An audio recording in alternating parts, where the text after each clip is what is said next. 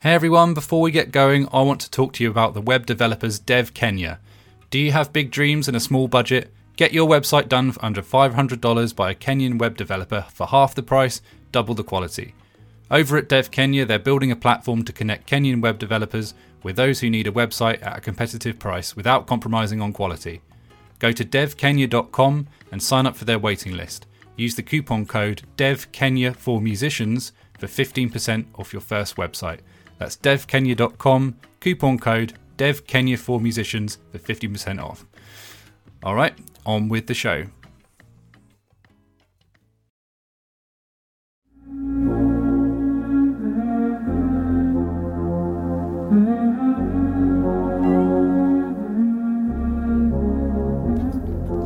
Ready or not, here I come, you can't hide.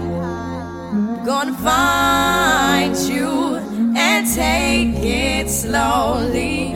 I was genuinely wondering what you think the business ramifications would be, like in terms of stock, share price, market share, all of that stuff, if Bob Iger announced that he was changing the name of the company to Dibney with a B instead of an S.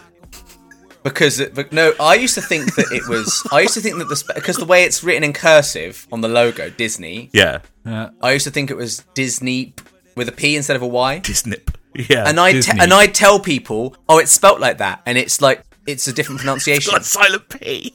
Yeah, no, not a silent P. The P is pronounced as a Y, and I just invented that. I invented that fact in my head and told people it like it was just a thing, like it was just true. I invented that. I think if he came out and said we're Dibney now, the stock price just shoots down, doesn't it? Do you think so?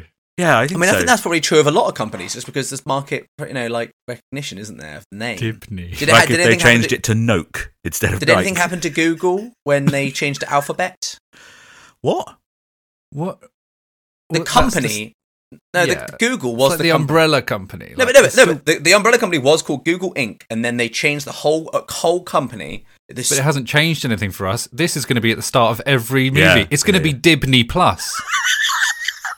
Dibney Plub. Do you know what I just changed? Do you know what I just changed things for, Steve? The sort of people that invest in stocks, the sort of people that actually care and know about that. It's now Alphabet, and Google's just a branch of it. I don't care about that. I care about Dibney YouTube Plus. and like fucking. Please, it's Dibney Plub. Dibney Plub. across the company, all S's are B's now. That's the Dibney world. Yeah, Dibney world. No white. First Dibney movie. Yeah. No white. Yeah, exactly. But I believe that would be a silent B. No before white. an N, so it'd be now So white. Now because you've announced it. Well, Yeah. no, you don't suddenly then change the pronunciation to now. Yeah, you do, Well, actually. also, can I just correct you, Adam? It's Dibney Welb.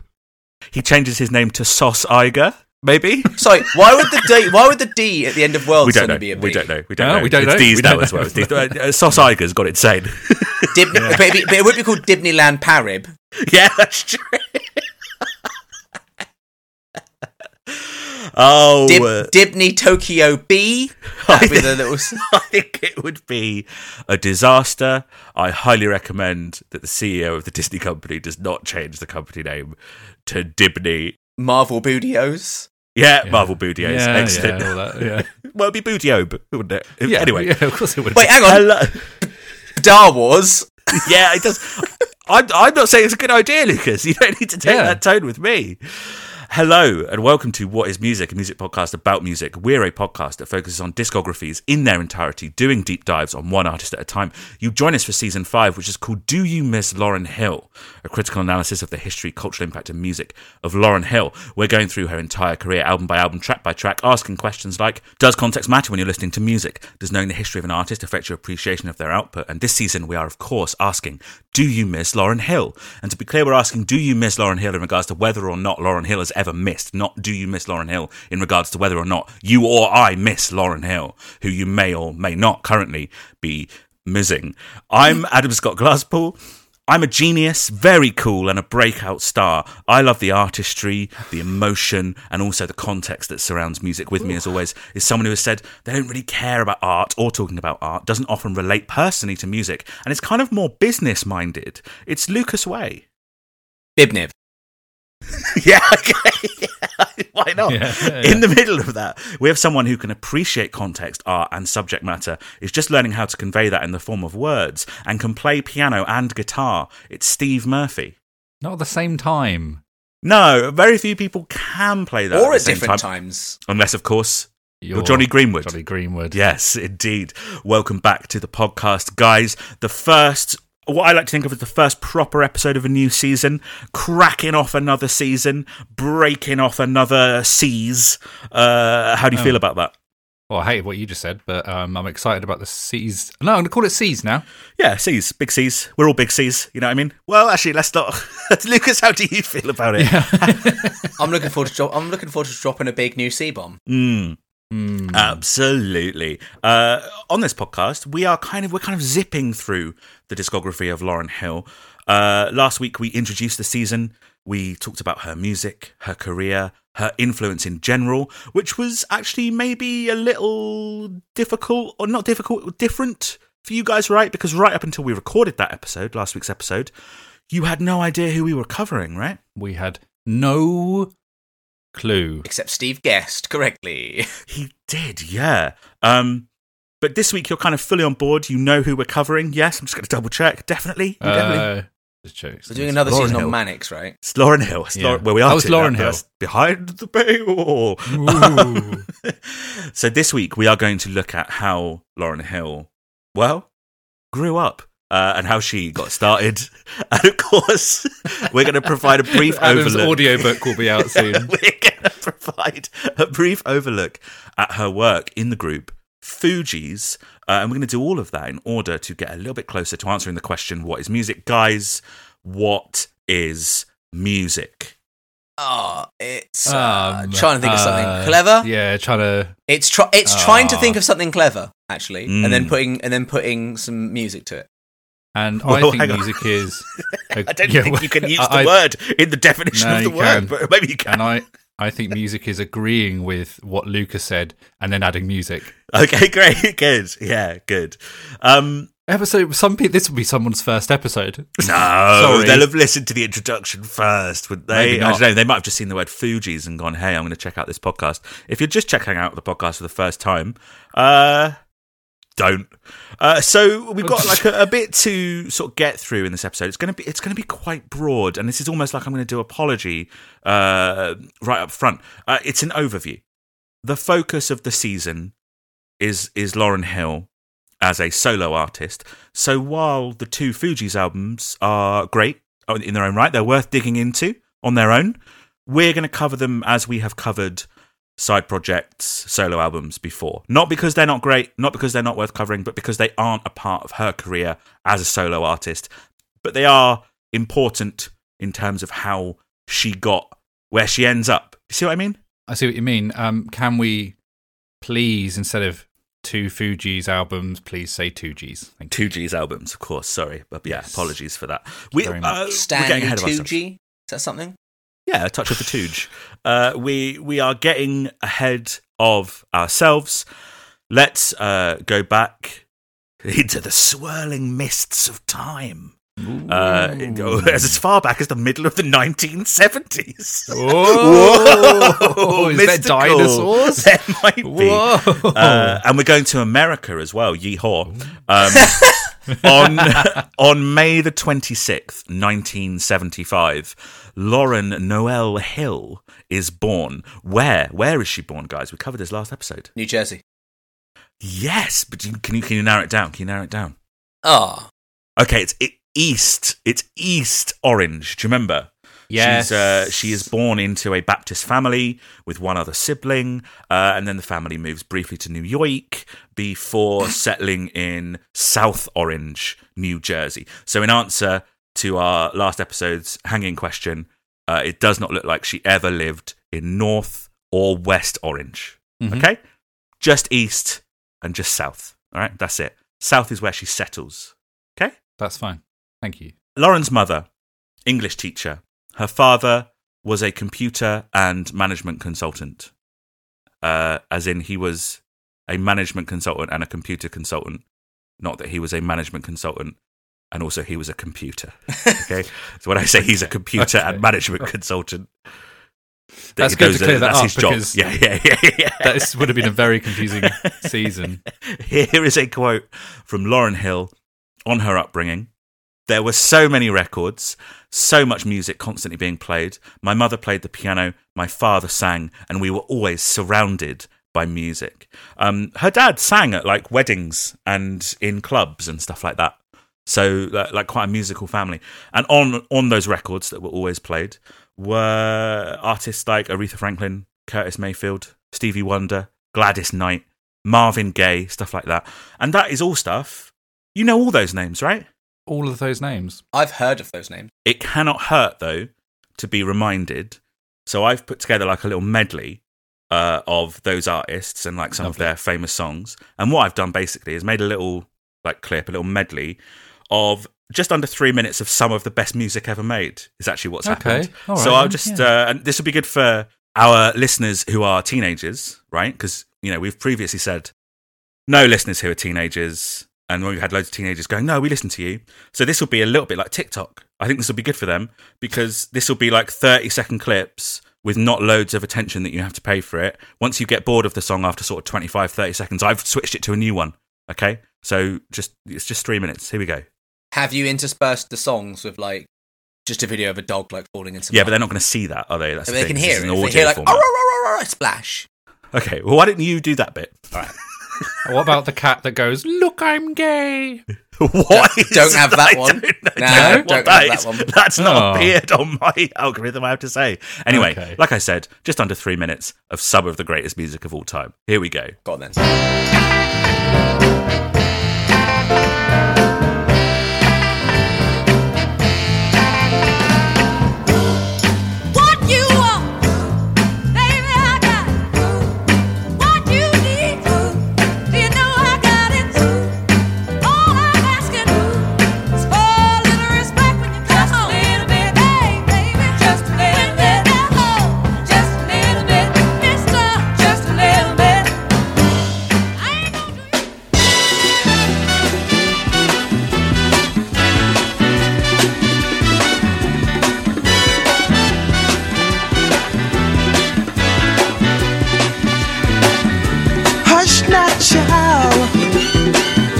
And don't cry. Your folks might understand you by and by. Just move on up toward your destination. Though you may find very superstitious writings on the wall.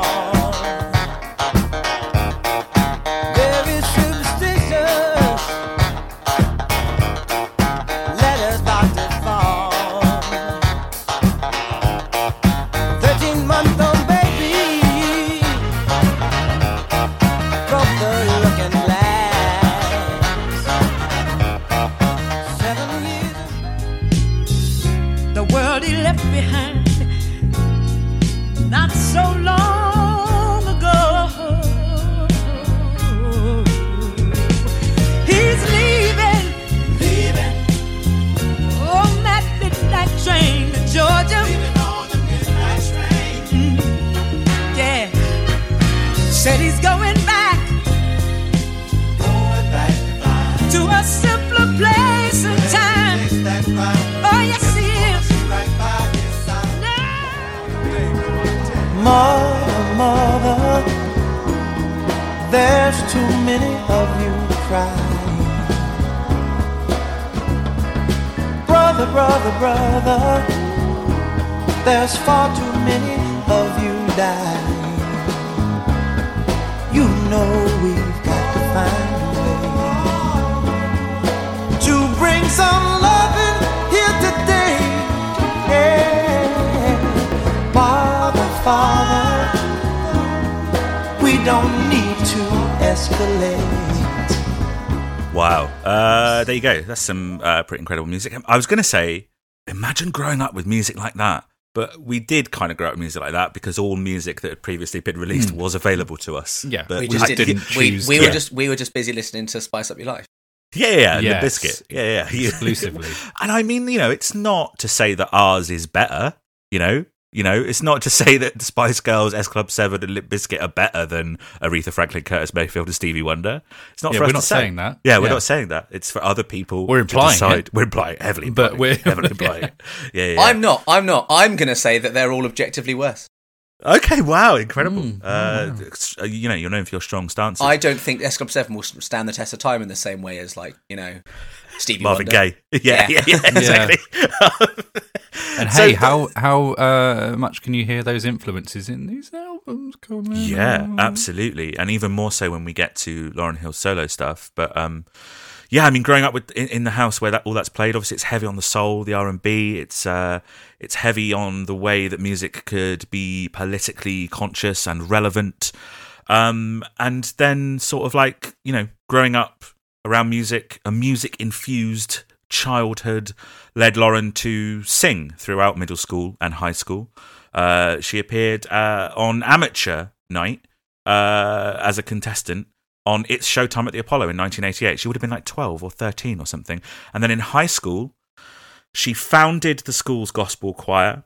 She learned the violin. She took acting classes. She learned to dance. She was a member of the track team and the cheerleading squad, and did all of that while taking advanced placement classes that were specifically for students achieving at a much higher level than most other students.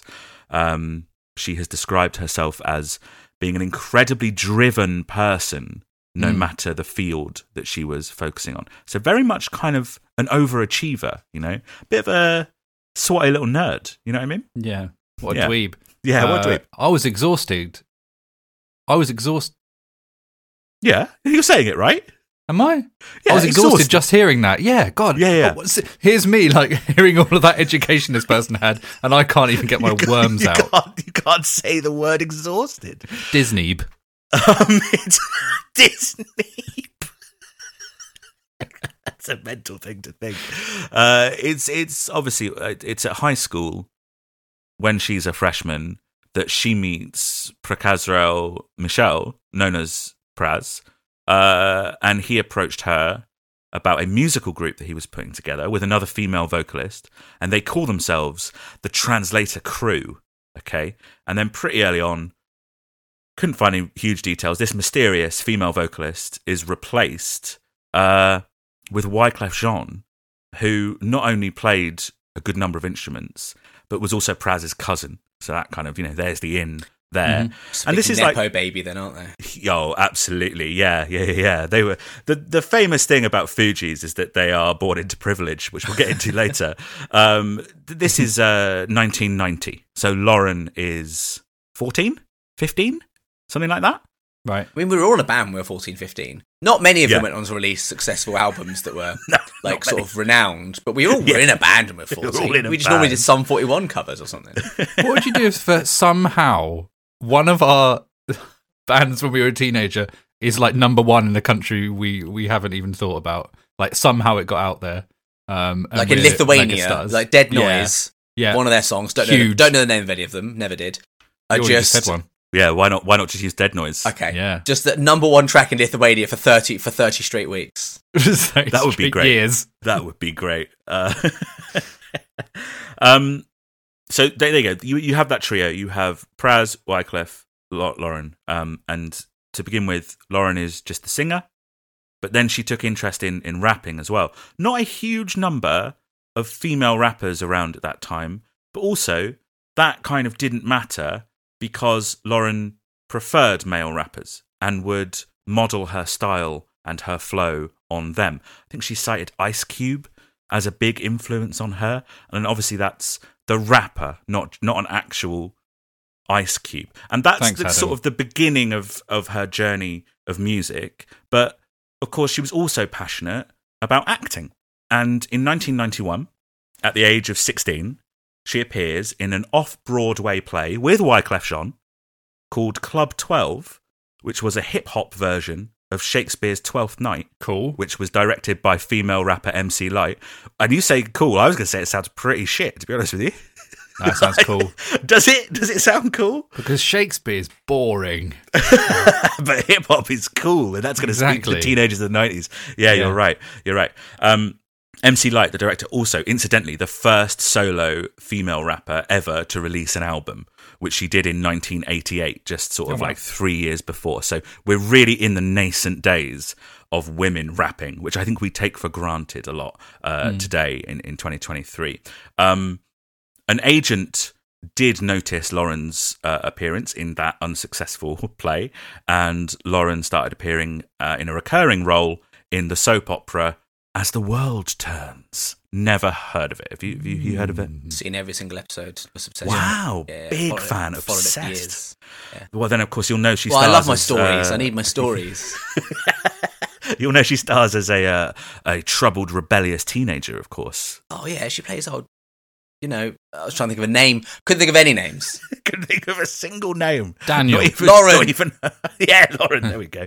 And then in 1993, she co-stars alongside Whoopi Goldberg in Sister Act 2 Back in the Habit. Have you guys seen Sister Act 2 Back in the Habit? Of course I've seen Sister Yeah? Act 2 Back Have you in the actually? Habit. Yeah, I've have not you not? seen either. I've not seen Oh, either mate, of them, no. Classics. I mean, Yeah. objectively, probably not that good if you went back to it. But let's throw it up. Sister Act and Sister Act 2. I reckon I've seen each of them 10 times. Mate, fantastic name. Yeah, Like, I mean, sequel name. I didn't get it. I Unbelievable. didn't get it for years. But then Yeah. once I knew what it meant, very good. Very But clever. she'd given up nunning, hadn't she? So she was Well, she not wasn't only really a nun, though. Was she? She's it's not undercover. exactly, that's the She's in thing, witness yeah. protection as a nun. What? Yeah. She It's, played- it's a bit more than just a nun teaches singing at him. No, she's like a Las Vegas Why? showgirl, and she's and her boyfriend, Why? her boyfriend or something is like a bad. But why? He's like a bad apple, and he's gonna like kill her or something. So she's got to get away. So they put her Yeah. in witness protection in a convent as a nun, and then she like helps them reinvigorate their like choir part of the nunnery sort of thing because she's a singer. But Because she's a Las got a bit Vegas of- singer. But she's got a bit of attitude. She's got a bit of hasn't attitude, she, in Shannon. She's got a bit of That's attitude. what's different And then about there's it. some business I don't remember. And the second one, she's asked to come back, I think, to teach inner city kids music from Right. like a Catholic school. So she has to Like pretend to School of be a nun so she can go and work at the Catholic school, but so she can teach inner city kids, one of which, Lauryn Hill. Yes.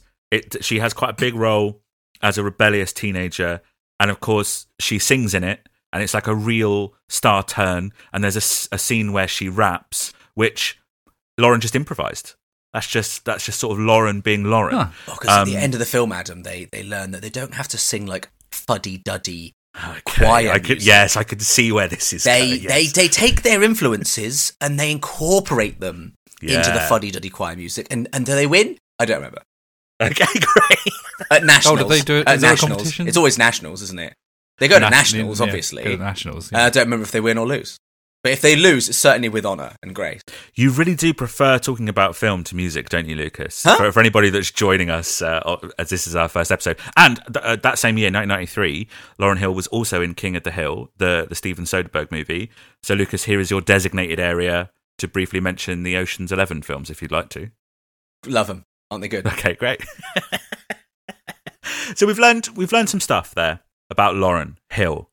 But, briefly, what about those other guys? Okay, well, Praz is a Haitian American, born in New York in 1972, raised in New Jersey, interested in music from an early age, and of course meets Lauren in high school. Wyclef Jean is Haitian, was born in Haiti in 1969, and immigrated to the United States with his family at the age of 9, settled in East Orange, and his mother kind of fostered his early musical talent. So Praz and Wyclef, they're both Haitian, but and they refer to Lauryn Hill as Haitian by association, which is quite Good funny. rhyme. Yeah. It's a good rhyme. It's a good rhyme. In 1992, when they are still the Translator crew, Lauryn Hill and Wyclef begin their romantic relationship. So that's awkward for Praz, isn't it? Who's just sort of there. He's in a band with a couple, like third wheeling it. And I'm here. Yeah, and also That's how I feel on this podcast. Yeah. Well, and that is quite yeah. funny because when we started talking about this band, or when I started reading about them, there was 3 names, and there's 2 that I recognised and 1 that I didn't. Yes, and he's the one that's just sort of there, isn't he? Yes, exactly. Yes. Also worth pointing out that in 1992, they're all quite young. Pras is 20, Lauren is 17, and Wyclef is 23. But of course, Wyclef has known Lauren since he was 20 and she was 14. So Mm-hmm. I don't know if we want to. Do we want to just not touch on that, or? Also around this time that they get paired with record producer Ronald Bell, who was most famous for producing Kool and the Gang, and they go into the studio and they write and they record the album Blunted on Reality in the summer of 1992, and then begins the protracted, arduous, contentious gestation period of the finished album. A bunch of producers get involved with lots of different ideas of what the album should be, including the Translator crew's management. But off the back of that, and off the back of some gigs in 1993, the Translator crew gets signed to the record label Rough House, which is part of Columbia Records, right? And the album is finally wrapped up in June 1993, right? But then there was a long dispute with their new record label. So the album was just getting continually delayed and delayed and delayed. And then in early 1994, Pras, Lauren and Wyclef changed the name of their group from Translator Crew to Fugees. I actually prefer Translator Crew, I think. Do you? I don't, because I blew my own mind by reading about it and by just putting two and two together and realising that it's a shortened version of Refugees. Yes, and the word refugee at the time was being used as a derogatory term specifically for Haitian Americans. Yeah. And of course, you have a Haitian American and a Haitian guy and someone who's Haitian by association in the band. So it's quite a kind of a bold name change, I think. Yeah, I mean, I guess that was the nomenclature of the title, of the name, and then Googled it and was right. So at least I felt good. But I don't know, the word, something about the word. I think maybe because I assumed right from the start, it's refugees. I think it almost sounds like an incomplete word.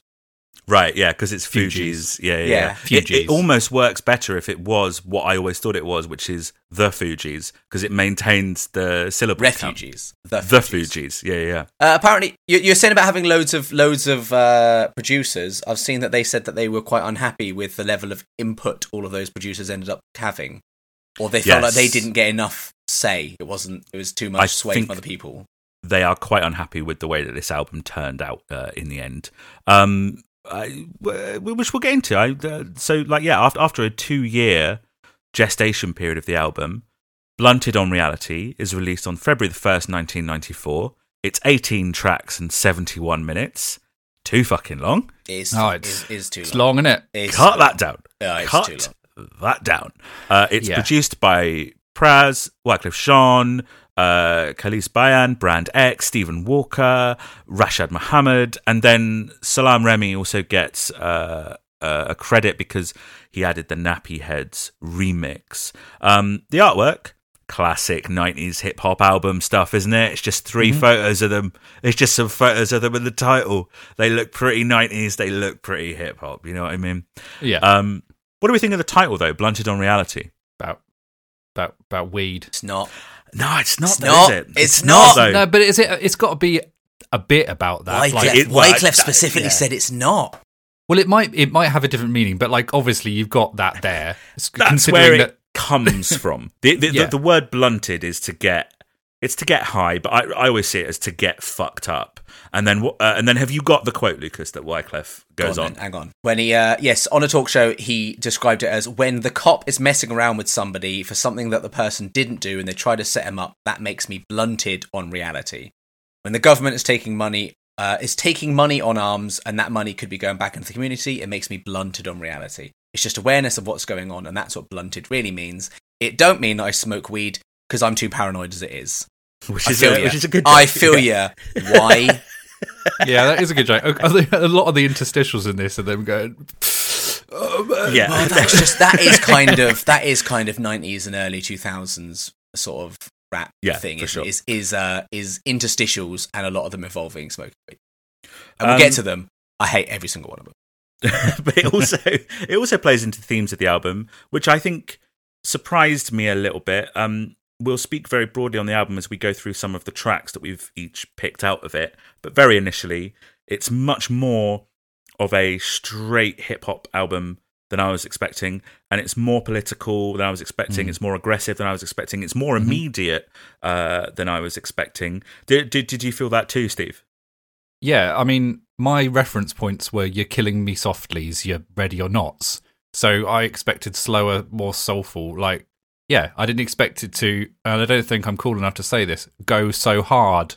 Yeah, we're gonna have to say that, because some people have said that about it. In like, I've quoted them as well, and I'm gonna have to say things like, "Oh, that goes hard." Do you know what I mean? Yeah. And it's not really the vibe that we wanted to go for, is it? I don't know. Because, I mean, we're obviously going to go through it in a minute, but you start off with this kind of poem to an extent, and then it just goes in with nappy heads, and you're just like, oh, yeah, okay. And like, again, I just had no reference point for Fugees at all, apart from the couple of Lauryn Hill and tracks and a couple of later ones on the second album. So yeah, I was. I mean, I enjoyed it. So. Yeah, I mean that intro is very, very dramatic. And yeah, it kind of sets the album off on a path where I was like, oh, okay. And then I have to assume, and I'm going to play it, but I assume this is why Lucas picked Nappy Heads, is because it's just that immediate hit of like, oh, that's what this album is that we weren't necessarily expecting. So I'm gonna play it, and here we bloody go.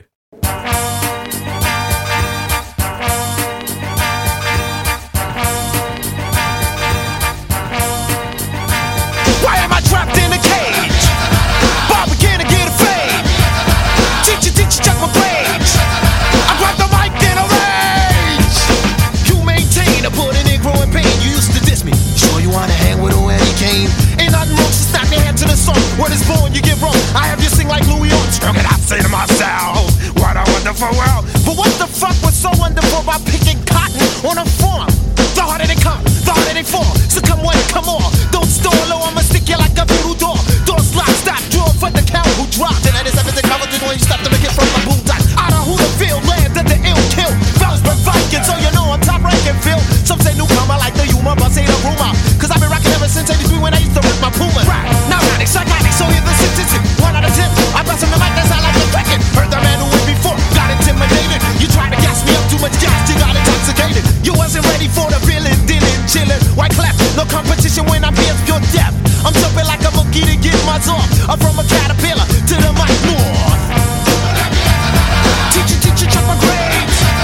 I could've sworn We played like about a minute 20 of the song there, and already more lyrics than some albums we've covered. yeah, yeah. I think you're probably right. Kevin Carter. Yeah, exactly. Yeah, exactly. Click. Comes out of the gate absolutely flying, Lucas, right? Yeah, I mean, it's a good song. I mean, we'll get into it, I know, broadly as we go through the tracks, but a lot of the stuff I more respond to on some of these songs is instrumentation and sound and cadence than lyrics. I've got a whole bit about lyrics. We'll go into it later. But so this one, because it's got like, it's fun bop. It's got the trumpets. Because there are some songs on this where the instrumentation is some beats. Yes. And those songs are the ones that I don't rate. Can't get into. You're not a lyrics guy, and I would say guy. that a lot of the lyrics on this can be quite hard to discern because they're just so rapid fire, you know, and they're saying so many things in so few lines, you know. Yeah. And so this one, I was like, oh no, it's like, it's got just a fun, it's just like even, and then just the vocals is just an instrument on top of it, you know, it's just creating like a rhythm on the song, basically. A second rhythm, because there's already drums doing a rhythm, but, you know, so's the bass. And then, yeah, the fun trumpets, and then I'll hear the odd line. Suddenly I'll hear, I think to myself, what a wonderful world. And I'll be like, oh, that's I recognise. That's it's a wonderful impression, both on your part and on the rapper's part. I'll have you sing like Louis Armstrong, and I say to myself, what a wonderful world, but what the fuck was so wonderful about picking cotton on a farm? Yeah, it immediately takes you out of the humour, just goes straight. I'm almost certain that you responded to the Louis Armstrong bit, and then your brain switched off for that picking cotton on a farm bit. But when I read the lyrics, though, I don't want to get into the lyrics bit straight away, but when I read the lyrics along with it and listened hard and tried, those lyrics did stand out. I did actually make a note of that line because it is funny. Yeah, it's funny. It's also deadly serious, obviously. Yeah. Later on in the song, they list powerful black figures, and, you know, this is territory that we haven't really been in before, but they They put it all out there on the first track. I think it's a really good setting of tone. And again, not at all the tone I was expecting. Yeah. I mean, you say we've not really been in this kind of territory before, but having just very collagey lyrics and just naming prominent figures. I mean, you're naming prominent figures in Black history here and recent Black history as well to an extent. But naming prominent figures in history, big names, collagey lyrics, it's got that kind of Mannix just throwing ideas at you. I mean, it's obviously in a very different kind of tone, of course. And it's I've always said Manic Street Preachers are Britain's foremost hip hop band. I've always said that. You have always said that, and you text me every day. Every day. Every day. It's like your alarm call now these days. Even the title, though, like Nappy Heads, is a reference to a racist term used for black people's hair. So they are like they're just putting it all out there, which I think is excellent.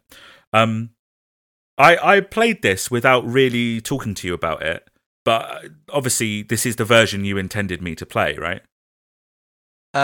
Yeah, because this is actually the less well-known version. The more well-known, somewhat considered definitive version of the song is the remix that appears at the end of the album, which is less a remix and more of a complete re-recording. I'll play a little bit of it just really quickly. Mona Lisa, could I get a date on Friday? And if you're busy, I wouldn't mind taking Saturday. Round up the bossy Fugees coming around the way. I don't puff blunt, so I always got my breath. Never had to battle with a bulletproof vest. They call me cock weasel, but I still kick with chest. I don't wear Jerry girls, cause I'm not from the West. No disrespect to the West, true indeed. I rock it to the East is the sea. Good to hear some of Lauren there as well. But that is kind of fits into that mode that you were saying where like some of it is just beats. Yeah, that's way less compelling to me. Also, they've added more lyrics to that, right? Because Lauren doesn't do much on this song. Whereas that's that a entirely version, different verse, isn't it? Complete re-record. Is it even a re-record? When it got extra verses, it's like a new version. The lyrics are different. The instrumentation is different. Mm-hmm. The beat is different. It's a remix. Yep. Do you still have the chorus the same? I can't remember. Yeah, it's a remix. It's got the same name though. So it's the same. It's got the same name. Yeah.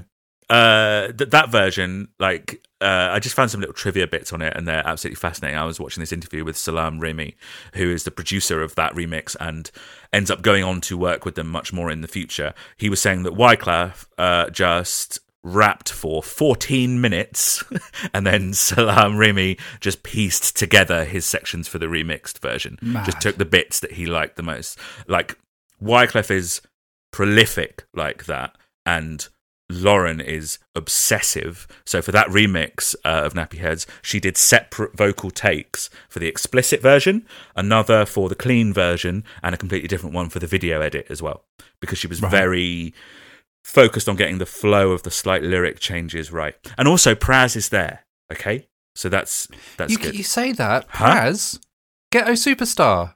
Yeah, I know. We'll get into what they do later. Yeah. He's got some bangers. Yeah, well, no, he's got one other, and I can't remember the title. Yeah.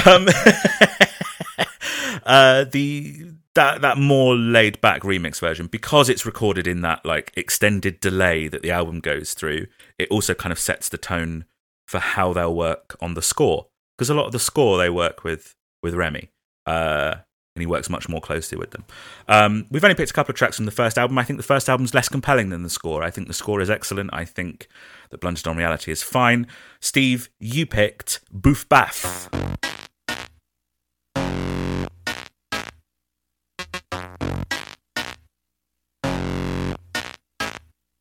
I'm chill master now, I love 1,000 MCs. But how you gonna tell the real rappers from these phonies? Cause these days everyone wanna deal with a record company. They go home, they write a rhyme, they think they're ready to battle their heart. Some write forward, some write backward. I wait for them to get dizzy, then to catch them in reverse, yo. With the verse that's worse than the last one. Some say, Bo, leave the boat, you used to diss Jamaicans and Haitians cause you thought I was American, they crashed. Remember that song they sang? Yeah, go back to Jamaica. What's new, this what's new. But now we move off and on cruise with the translator too loud. I'm from the island I'm from is the strong island. MCs must be whacking when stacking from back and freestyling. Mine must be shipwrecked somewhere on a good like an island. Black styling, riding, poopy tapping when they come to battle.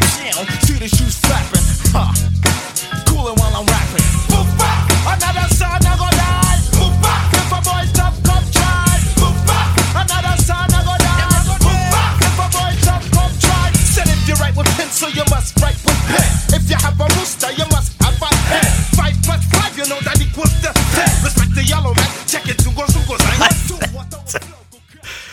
I mean, like, okay, Lucas, you saying you had your eyes closed and you're like, I'm just trying to hear the lyrics. It's vaguely impossible for some of that, and obviously, I'm the lyrics guy. I don't know a lot of the lyrics on this track, but it does contain my favourite lyric that we've ever covered on the podcast. Right, and we've talked before about 90s rapping. Yeah. And I think I've specifically pointed out Jurassic 5, who were always like, hey, I'm in the band Jurassic 5 and my name is this and I'm one of the 5. And it's all stuff like that. And this one is, if you write with pencil, you must write with a pen. If you have a rooster, you must have a hen. 5 plus 5, that equals to 10. That is excellent. That is what it brings me. So good. It brings me so much joy. It's absolutely great. There's also there's also a Will Smith diss in there, isn't there? Is there a Will Smith? There's a bit about if you get jiggy with it, something. There's some line where they take the piss out of about getting jiggy with it, which can only mean Will Smith. Well, that is, we're about 3 years before that comes out, aren't we? Are we? I don't know. This is pre getting jiggy with it, my friend, which I believe is 1997, unless I'm very much mistaken. Oh, I don't know then. Fuck knows. Maybe that's just a phrase, isn't it? It is just a phrase, yeah. But it was released in 1998 as a single, but it's from the 1997 album Big Willie Style. It's dissing Big Willie. Yeah, it did. Well, we deal on this podcast a lot with time travel, so it might be that. That's true. Steve, why did you pick this song? Boof baff. Yeah, that call and response chorus is great. Oh, it's great. It's supposed to be onomatopoeia for the sound of a gun. Doesn't a gun make one sound? Bang. What's the two? Boof baff. It's two guns. What's the second? Guns do kind of make a goo sort of sound of like the hammer going back and the. I think the sound of the hammer and everything is enormously overwhelmed by the explosive sound of a gun going off. Don't think so. It's two guns. One goes boof, one goes baff. Yeah. Okay. Cool. I like that. I'm willing to go with that. Face-off style, like dual wielding. Oh, interesting. I can't. Lucas has just discovered he's got arthritis. I can't finger guns on my left hand. I can do that, right? Classic. Yeah. I quite struggle with that on my left. I'm like having to really sort of think about it. That's weird. You're like Bill Nye. Yeah. What's Bill Nye's thing? What? I picked it because it's a bit of fun with the call and response stuff, yeah, but it's also Wyclef just talking a lot about his Haitian heritage and stuff, and then that against the culture of 90s America and all of that kind of gang culture stuff, which I thought was a very interesting kind of way to kind of talk about his heritage in a way like that. So that's what I thought was quite cool. Lauryn Hill has a great verse on this with some of my favourite lyrics on the album. Oh, okay. And this is just when they just reference things. Mm-hmm. They do it in another album as well. It's just so there's a line that's to kill the Jesse James rough step back, check your steps. I love your theory like the chichi boo boo boo boogie man. I'm gonna try that again. I love your theory like the chichi boo boo boogie man. And then it says you say I'm balanced, but you're silence of the lambs. And when I call your name, I say Candyman, Candyman, Candyman. And I've just said it 3 times. Uh-oh. I mean, that's a problem for you, isn't it? Not Wait, for us. hang on. You weren't looking in a mirror. Well... Oh, I sort of am. Oh, you're sort of looking at the Zoom chat, aren't you? Yeah. Yeah. Oh. I only have it as me. I don't have you guys there. It's also just catchy as fuck. Like, it really stood out because, but it's just lyrically, it is great. I mean, it's all great, isn't it? Because it's all so dense, but they talk a lot about heritage and the refugee thing. I see a lot of hometown pride in those lyrics. It feels like they're kind of representing. I think it's something that is also kind of touched on in the song that I picked from this album, which is called Some Seek Stardom.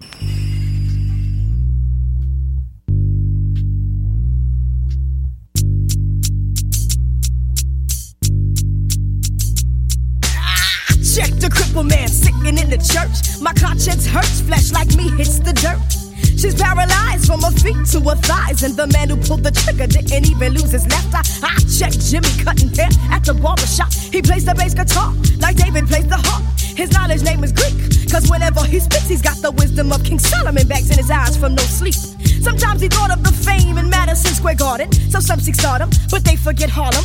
But seek it first of all, the kingdom of God, that's what my pops told me.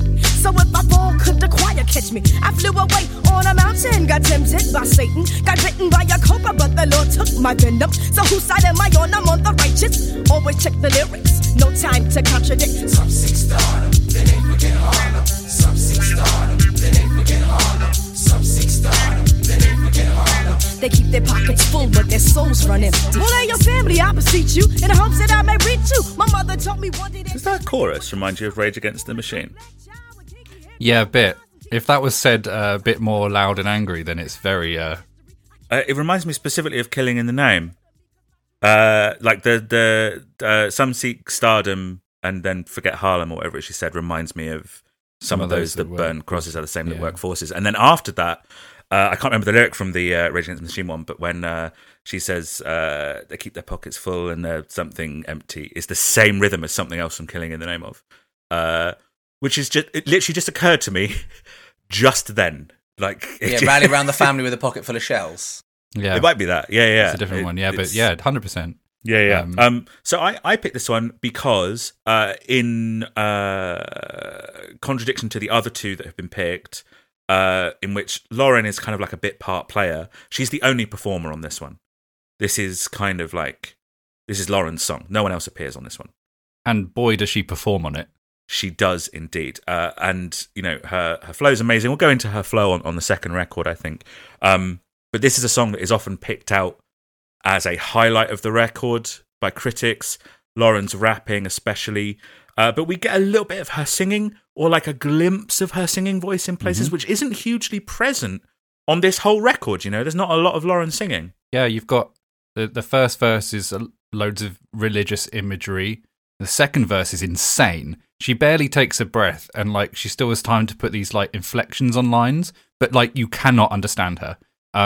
It just sounds so impressive. And then then Adam, like you said, the third verse, she's rapping but switching to like jazz singing, like so quickly, and you have this like clarinet solo in the background, and all of a sudden you've got this really experimental thing on this quite hard hip hop album from the other songs we've covered and stuff. Oh, it goes hard. Yeah, it goes hard. Yeah. Oh yeah. Or we go home. Yeah, exactly. You got to get hard to go home. Yeah. I'm like, home. You're already at you home. are. Mate. You're already it's at warm. It's yeah. Oh yeah, that's true. So I can't go hard at the moment. Yeah. There's some like there's some real social commentary stuff going on towards the end of the lyrics as well. I mean, there is throughout a lot of it, but in particular, because I've read them, because I couldn't, again, from reading them. Same. I couldn't tell you any of the lyrics. I think everybody just assumes that you've read the lyrics. You don't need to point it out like every single time.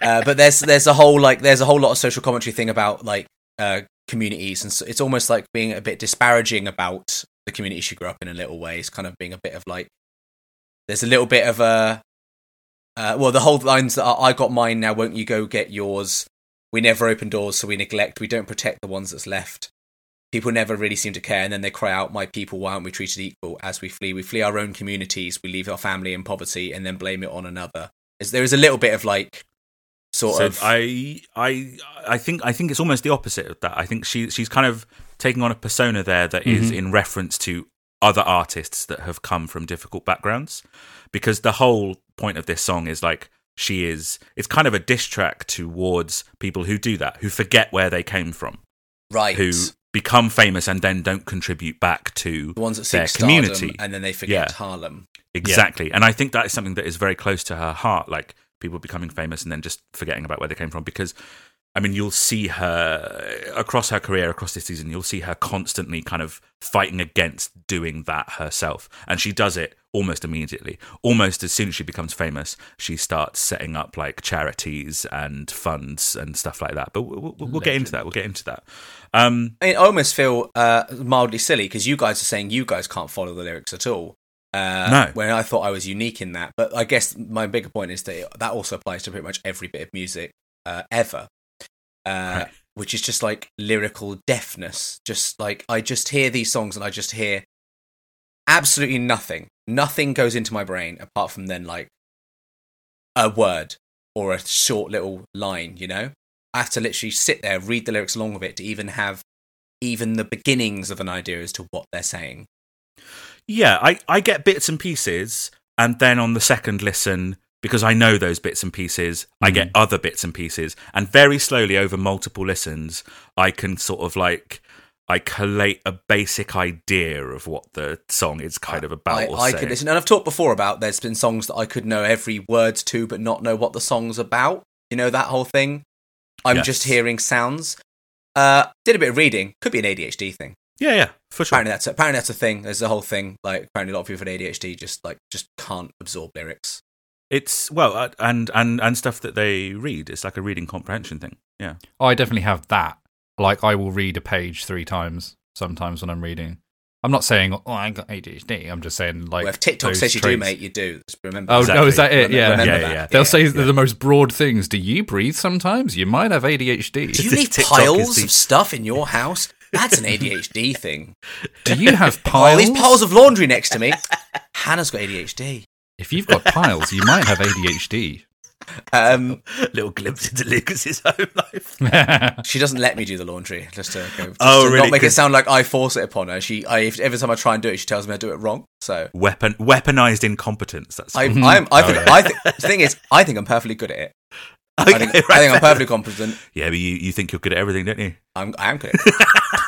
But yes, but especially with this album, I've just been like it. So even more so, the whole fact that the lyrics or the vocals is just an instrument, and that some of the ones that I like more are the ones that are much slower, or when we go to the next album, not quite as dense and rap influenced, and more just sing songs. Yeah. But let's also be absolutely clear on like how I listen and know what the lyrics are. Let's take the previous 4 seasons, right? Muse, Manic Street Preachers, and Radiohead, bands I've been listening to for 15 years. Billie Eilish, very apparent what the lyrics are because they're produced in a very clear, intelligible way. Even you didn't really struggle with the lyrics on Billie Eilish. With this, though, I was literally having to sit there and I was sitting there with my eyes closed, trying to go, right, I'm going to follow a whole verse. And even if I can follow the words, it doesn't like, I can't remember them. Do you know what I mean? By the next verse, I have no idea. By the next line, I have no idea what the last line was, almost. Like, so I can't then build a narrative in my head sort of thing, because by the 4 lines in, I've forgotten line 1, or it hasn't sort of gone in. This is sort of brings up a point, though, that do you think you might be really thick? No, I think that's being pretty ableist, mate. Actually, I've got it's I don't I've think got it's ADHD. I I was think diagnosed at a young age, and I think you're being pretty savage. Actually, no. Well, the thing is, they didn't tell you had ADHD. The doctors said you were thick. Didn't they just put a big rubber stamp on your forehead that said thick? I think that's really harsh. Actually, I think that's really harsh. Jan, this one's thick. Bring the stamp. She's just like, when the album came out, the reaction was mid. Yeah. Trending positive, but I think a lot of that is like retrospective reviews that are looking back after the score came out, going like, "Oh no, you can see a bit of this or whatever." It's got some interesting aspects. It's clearly very competent. It's not anything particularly special. There's some interesting use of samples. They're all good rappers. The standout is obviously Lauryn Hill. Many people suggested that she go solo, ditch the other two, do her own thing. That is referenced on the lyrics on the score a few times as well. Okay. And it didn't sell particularly well. It was not considered much of a commercial success. Where do you think it charted in the UK? 17. No, it didn't. 17 is too high. 122. Yeah, 17 seems too good. Actually. Yeah. And on the US R&B hip hop album chart, so still quite a narrow sort of field there. It's not like we're talking about the Billboard top 200 albums or whatever. Charted 62 on the hip hop R&B chart. So right. I think the trio felt in general that their vision had been compromised.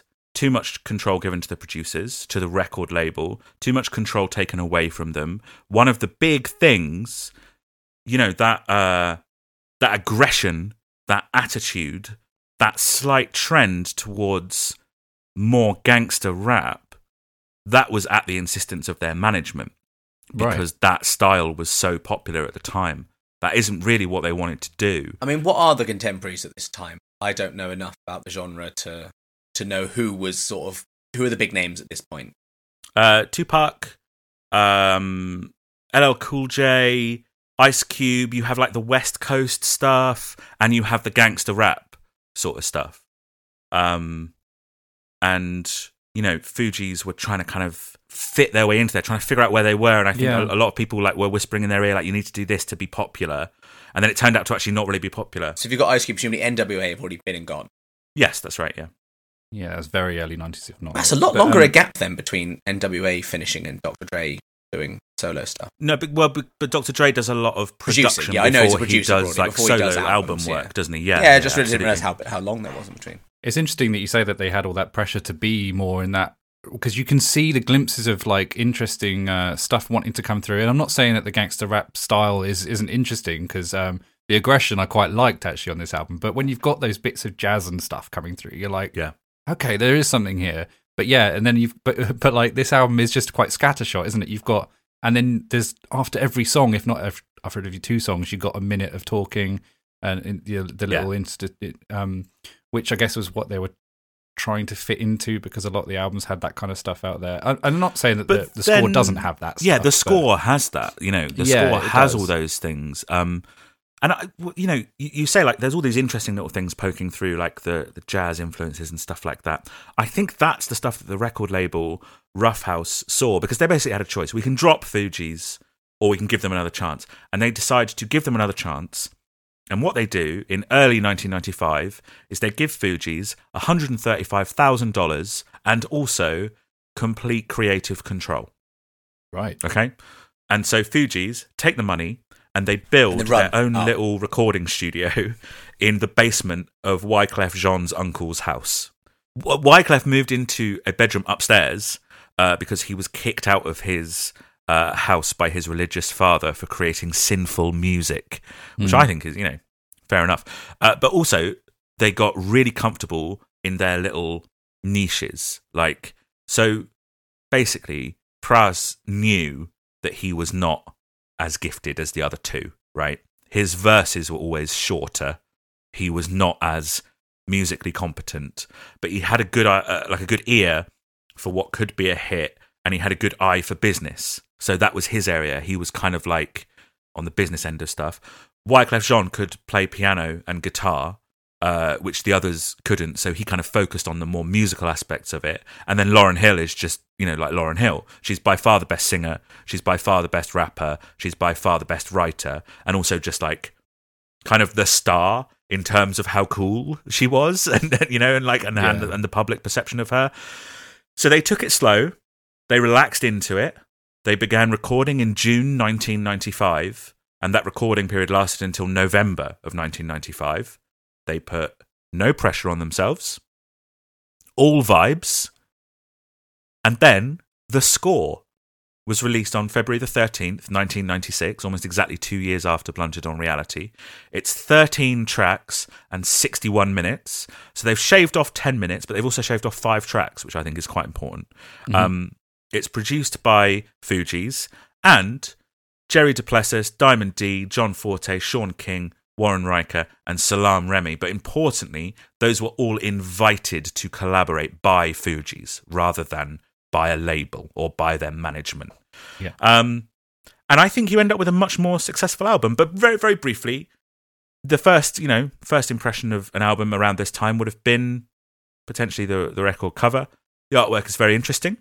It looks like a poster for a Godfather movie. It does.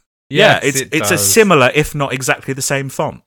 And that kind of comes from Lauren, who has this very cinematic sense of the world, but also a cinematic sense of music. And I suppose you could argue that she kind of comes from the cinema. Before the first Fugees album is even out, she was in Sister Act 2, one of cinema's finest achievements. Yeah. So it's she on has par that with Godfather, isn't it? Yeah, exactly. It's similar, similar.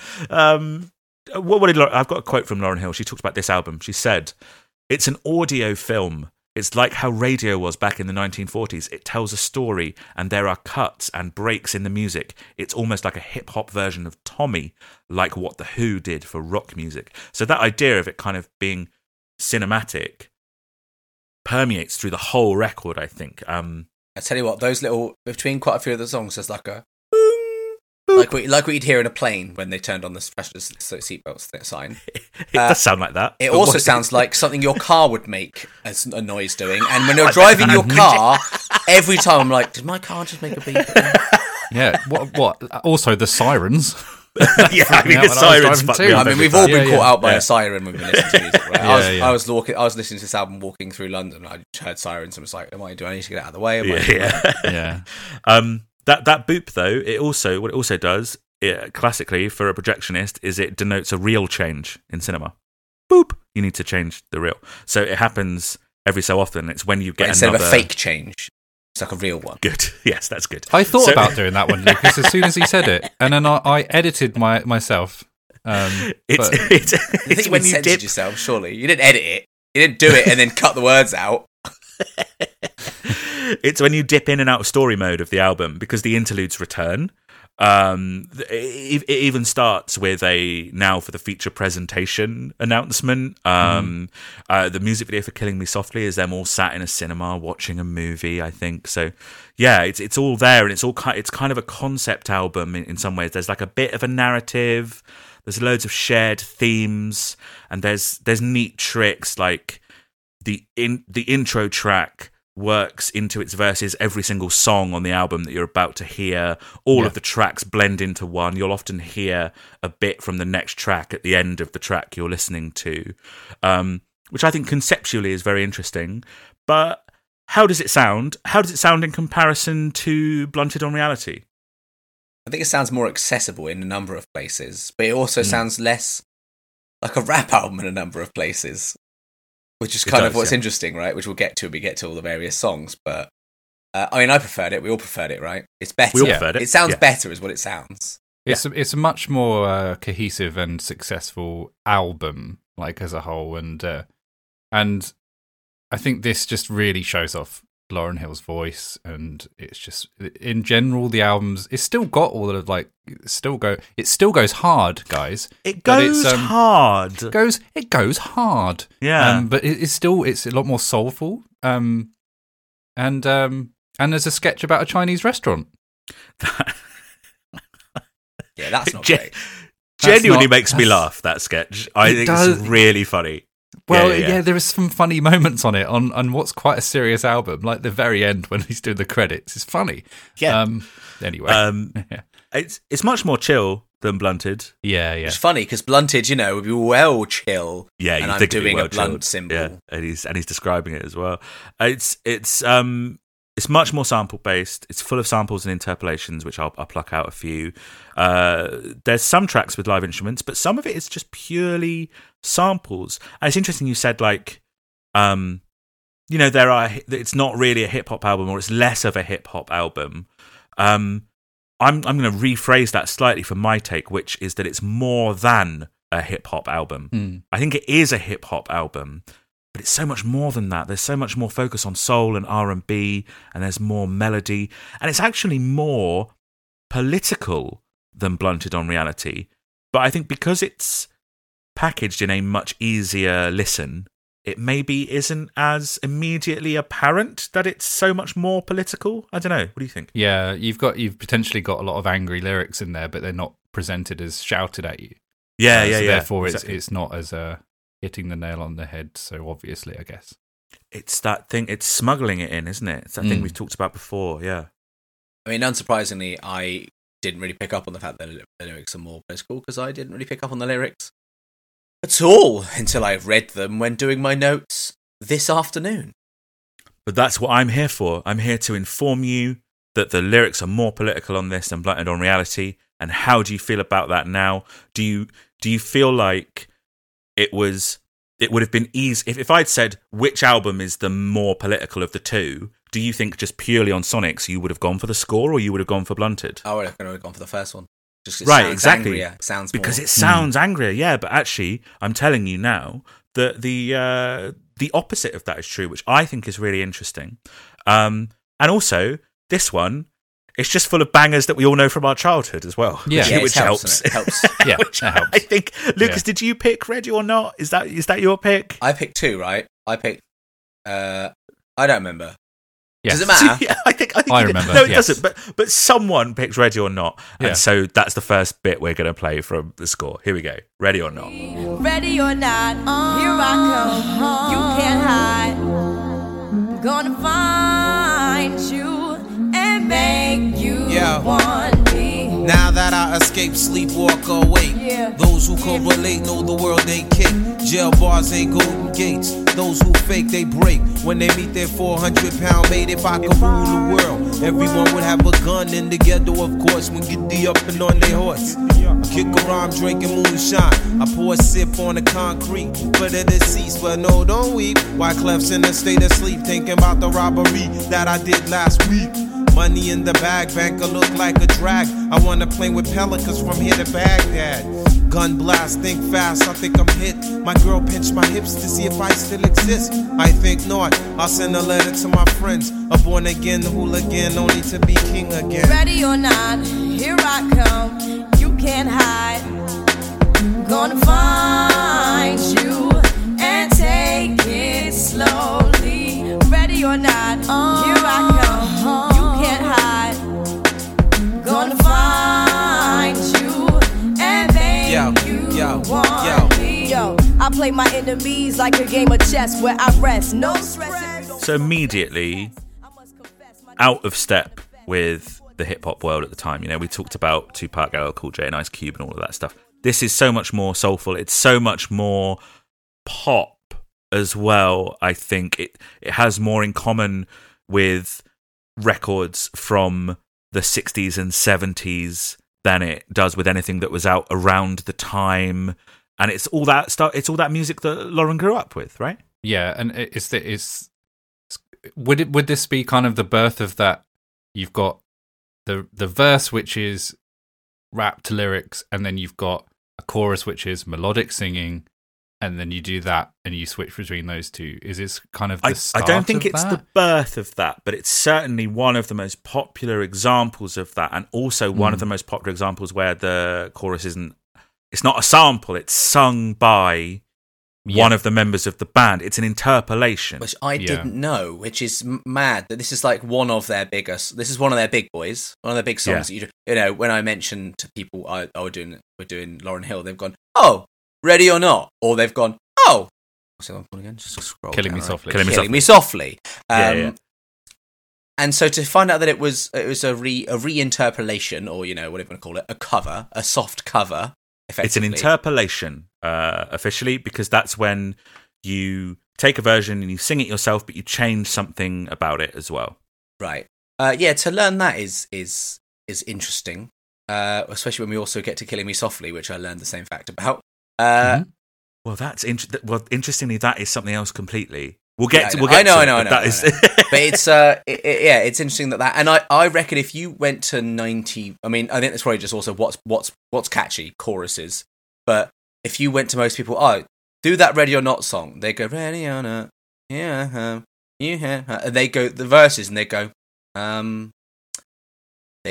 don't remember the verses. Like I didn't remember these verses. I remember this song vividly from you know the radio.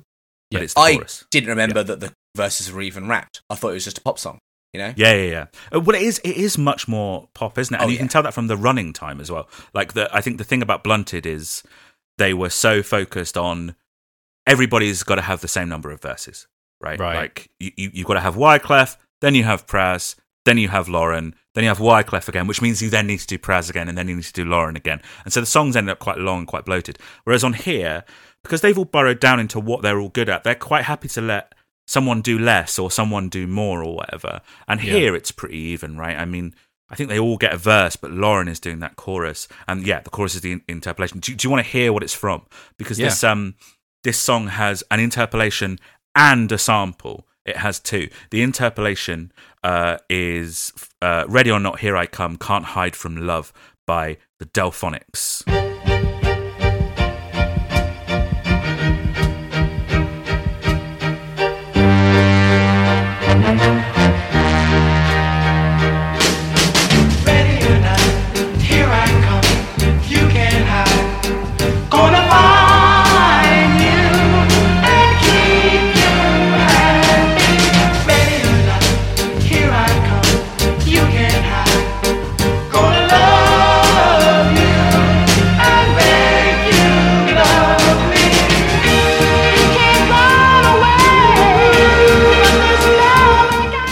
So they take the chorus from Ready or Not, Here I Come, by the Delphonics. The sample is from Enya, the Irish New Age musician, from a song called Boadicea. Here we go. Here's a little bit Boadicea by Enya. You will be able to hear where it's from, and you're right, Lucas. Nino.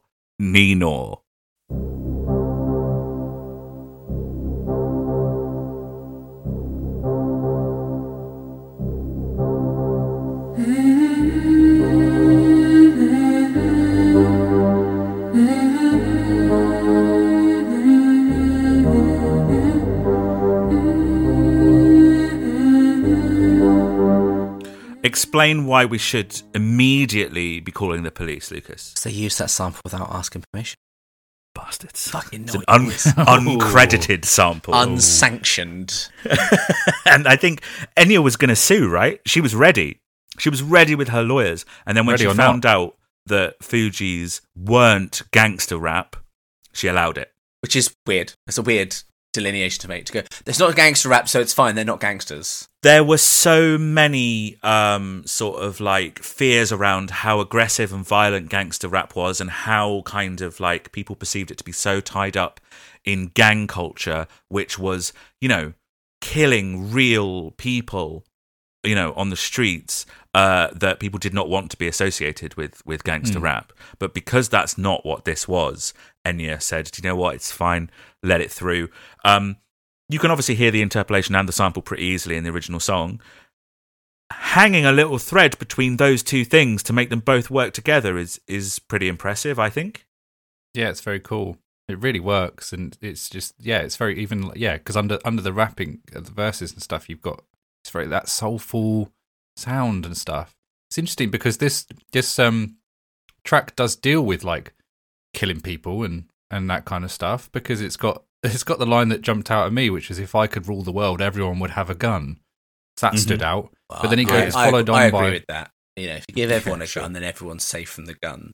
Yes. Exactly. Well, it's kind of talking about that, because it's then followed up by the line about giddying up on their horse. And it's kind of showing that American quote-unquote dream of idolising the Wild West. And they talk about it later on the song Cowboys. Actually, it's the opposite. He's sort of saying the opposite of that to an extent. It's cool. It's kind of ironic, right? It's like a satire kind of thing. Yeah. Yes, exactly. Yes, thank you for saying what I should have said. Yeah, it's all good. It's all good. But which is interesting when you've got that line about "Ready or not, here I come," and then it's almost in the verses. Maybe it's talking about breaking out from jail and getting revenge, but then, or is it finding a lover? I don't know. It's cool. It's a lot more nuanced song than I expected. I just thought, oh yeah, it's just that. I tell you what they do. Reference in the lyrics. They use the words heebie-jeebies. That's always welcome, isn't it? Which is remarkable. It's always welcome to hear heebie-jeebies. But heebie-jeebies is something that I used to have. Isn't it that famous punk club in New York, isn't it? Heebie-jeebies? He talks about it. It's something to do with, you used to have some. I used to overheat and hallucinate as a child, and then my parents called it the heebie-jeebies. So hearing the words heebie-jeebies gives me the heebie-jeebies. In fact, it was just they didn't notice that you had a fever.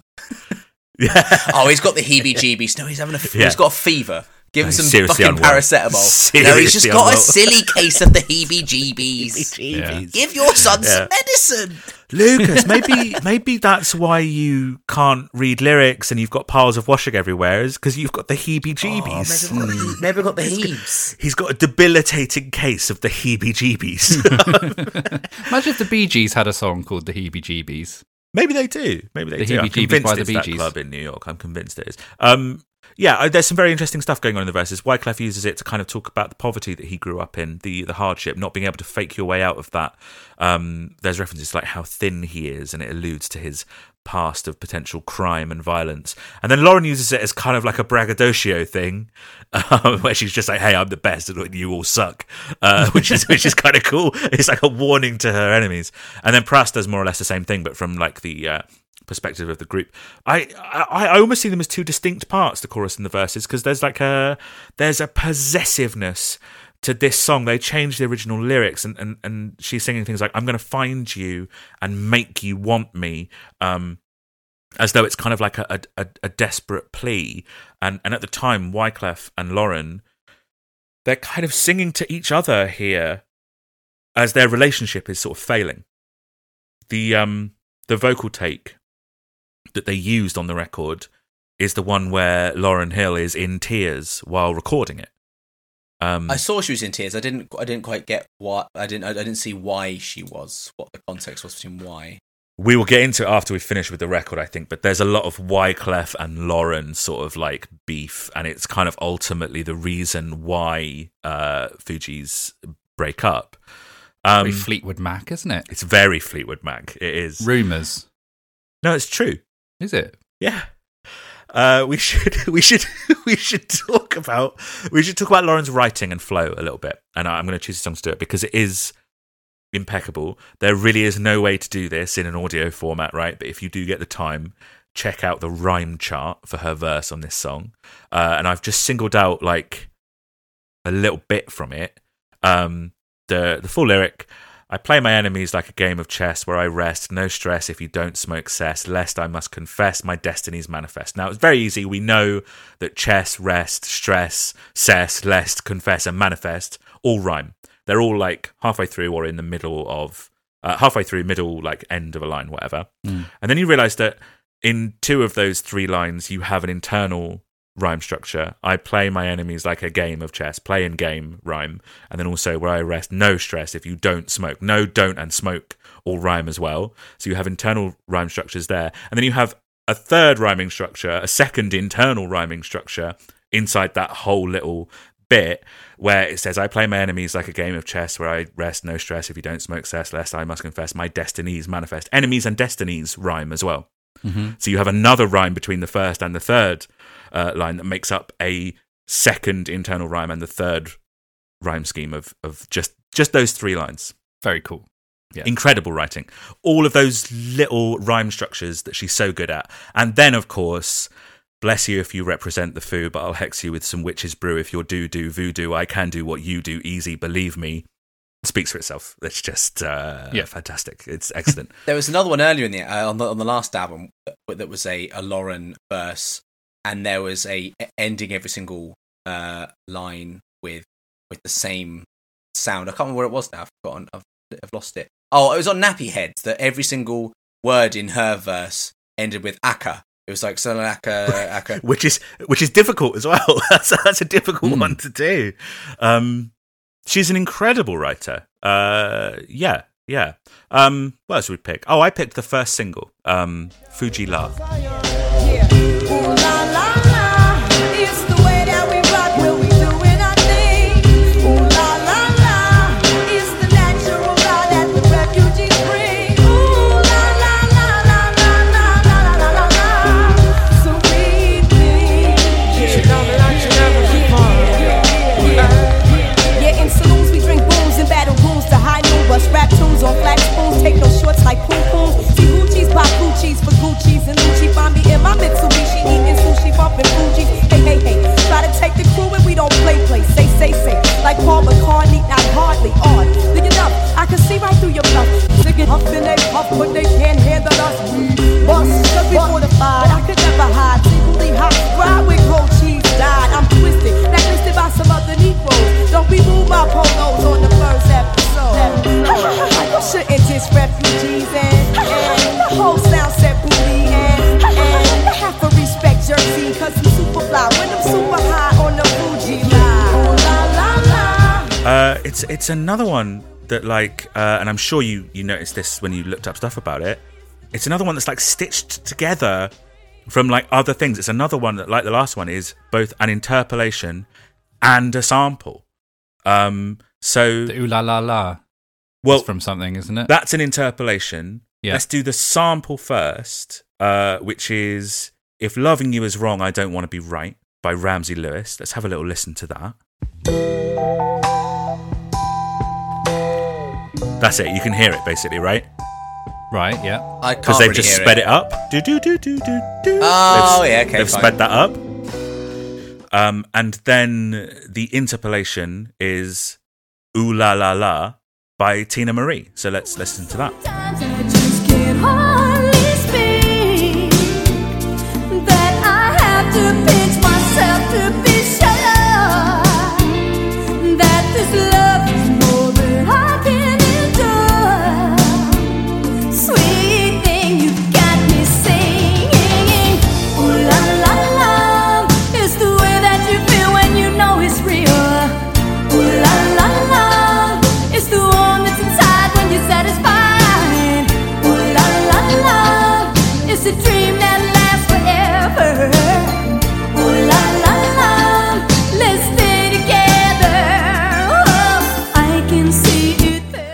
chorus is more or less the same.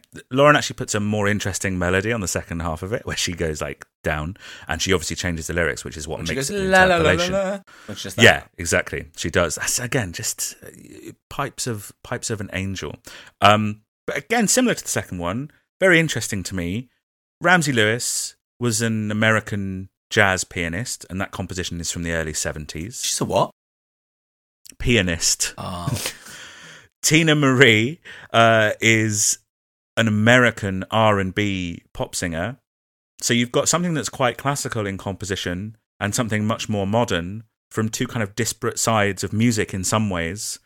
But the Fugees' ability to, again, bring those two elements together and make something that works is quite remarkable, I think. Yeah. And I've definitely heard this one before. I feel like I have. I certainly haven't heard that shite track you just played, but so I've heard this version, the good one. It does annoy me that it's called Fugees and it doesn't use Fugees. It uses Fula. It does. Like, no, in the background you can hear the background vocals are saying Fu. Yeah, but then it's going Fu la la la. It's still not going Fugees la la. Well, she's talking about the La. This is like sort of a track about how great it is to be in Fugees. And she's talking. Their La is kind of like it's like a feeling good. My La, it's got a line about that. I can't remember where it is, but so the Fuji La is talking about that. Also, old Macca gets a shout out in the song, doesn't he? Does he? Say like Paul McCartney. Yeah, she says, and I do love tropes in verses like that. That'll say something like I'm terminating like Schwarzenegger. Do you know what I mean? Just something that. For no reason, just calling out, I'm doing this like this person. It's totally unrelated and it's fun. I don't know. I quite like that. The other thing, though, is there's quite a lot of like violent horror imagery in this song, right? I think on Wyclef's verse, there's Blackula comes to the ghetto, Jackson Acura, Stevie Wonder sees crack babies becoming enemies of their own families, which is an alarming sort of verse. And there's references to Babylon and Zion, which Lauren will come back to in her solo work, but here is used to speak about race relations in 90s America, which, you know, is interesting for such an upbeat banger. Yeah. The music was written for a Spike Lee movie and ended up not getting used, and they had this ready to go, so a lot of the vibe of the second album as a whole is based on this song. This was kind of their touchstone for like, oh, this is how the second album is going to sound for us. Right. This is the kind of thing that we're going to do. And just another example of Lauren being completely obsessive over her vocals. She recorded this song for a week, just going over and over the same sections, getting them absolutely perfect. Took a whole week to do it. But it's interesting again that another, because this was a single, isn't it? That another the first one single, yeah, is the music for it was kind of just like, you know, almost not stock music, but you know, it's some music that was just already there, and they just went, I'll have that. And then obviously you've got all the samplage and reinterpolations going on Radio Not. Then you've got Killing Me Softly. It's interesting how much of the popular music on this album is not wholly original. That happens a lot in hip hop, though, right? There's tracks that would have come out that I can't think of any examples. I'm going to pick a white guy, but Eminem were like toy soldiers, like that. Do you know what I mean? Something like that. I know, I'm sorry. But like, you know, something like that when you're like, well, I've not actually heard the... Or Dido. Wait, go back a bit older, mate. Go to the Dido one. Use the Dido. Yeah. I'm also going to pick a white guy who made one of the most famous hip-hop albums of all time, because again, there's a delineation between what is hip-hop and what is rap. But DJ Shadow made Introducing, which is one of the... I think it's the first album to ever be made entirely out of samples. Right. Like, there is not a single bit of originally written music on it. It's all taken from, you know, it's all stitched. It's Frankenstein's album, isn't it, basically? Right, yeah. And you say, like, you know, it's surprising how much of the popular ones are, you know, stitched together pieces of other popular compositions or just other compositions in general. But, Lucas, you picked Family Business, which I'll play a bit of next. That's all samples as well. So it's just the whole album. Whoa! Where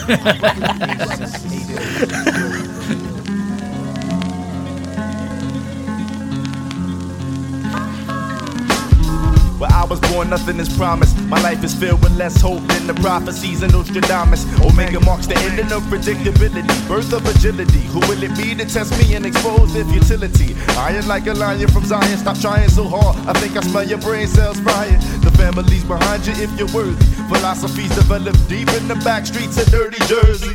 Troops with scully hats and Timberland boots. No more breakdancing for loot. Singing, hustle and shoot. In the Garden State, it grows stinkweeds and criminals. Government funds are minimal. Oppression subliminal. These days, it's hard for we to find peace of mind. Between insanity and sanity, there lies a thin line. Some dwell in hotels with Jezebels, a stone age, and fall a victim to the plague. Unclean, bad dreams, a white cleft being a fiend. One last kiss from my sweet serpentine.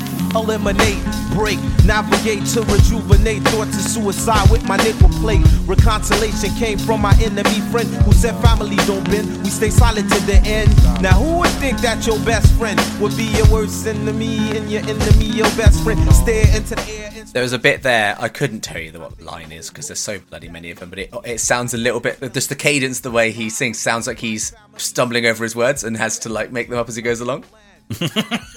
Oh, really? He kind of like slows down. I mean, it's just the cadence, but it's just, yeah, it's funny. It makes me laugh when I hear it. I just like this one because it's just got again, no idea what they're singing about. No, that's couldn't fine. say. It's got a good sound. I like the nylon string guitar going throughout it. Yeah. There's a good cadence to it all. Like, it's very dense, and so yes, the rhythm that is created by the rapping is nice to listen to. Not that I have any idea what the words are. Yeah. No, I completely agree. You've also picked the only one I think we've picked out that have features on it because the first verse is by Omega, and then John Forte joins on like the fifth verse or something. This one is so dense, but yeah, it has. I love the verses. I like, especially like in juxtaposition to a very laid back track, right? Like that acoustic guitar is a sample from an Italian composer, I think. That guitar is like looped over the drums, and it's about the mafia, and it sounds kind of Sicilian, right? It sounds kind of like Italian acoustic guitar, and they're talking about the mafia. It's called Family Business on the album where the front cover looks like The Godfather. Yeah. He mentions, it's all gelling Haitian Sicilians or something like that, and he's kind of drawing a line there somewhere. I think they're drawing a line between gang violence and mafiosos, or there was a lot of people in the rap community who like wished they were part of the mafia or whatever. I think they're calling out those people, Well, it's two very different types of gangsters, isn't it? I guess. In it. Oh, that's nice, Steve. One is with an A and one is with an ER. Yeah. But then, and then it fades out and you get another sample of something, and then it fades out again, and then you've got Lauren singing a version of Killing Me Softly to an extent at the end. Yes. Which I don't, and she's talking about sound boys. I don't understand, what's a sound boy? Well, okay, so I mean the end is slightly interesting, and I assume it's what Lucas really wants to talk about, which is the skit that happens at the end. Surely you love the skits, don't you? You love the skits and the interludes, right? I just don't get the point. Okay, well, it's telling the story in a way that isn't like musical, I suppose. And I think a lot of like older rap albums were supposed to feel like you're hanging out with these people. Yeah, I don't know if it's as prevalent. I mean, I don't listen to enormous amounts of rap to be able to tell you, but a lot of older rap albums that I am familiar with, like, Dr. Dre 2001 and early Eminem albums, some great examples, have got skits for days, right? And then, I don't know, not that I listen to them anymore, but more recent Kanye West albums, not so many skits. But the earlier ones do, right? I don't know, Mr. West. I don't know, mate, because I've not listened to them. Yeah, so the early Kanye albums have skits, and okay, so one of the most famous hip hop albums in recent memory, Good Kid, Mad City by Kendrick Lamar, is a concept album about a day in the life of this guy, and yeah, there's loads of skits on it. There's loads of spoken word interludes and storytelling and stuff. It's just part of the hip hop, part of the rap album lineage, I think.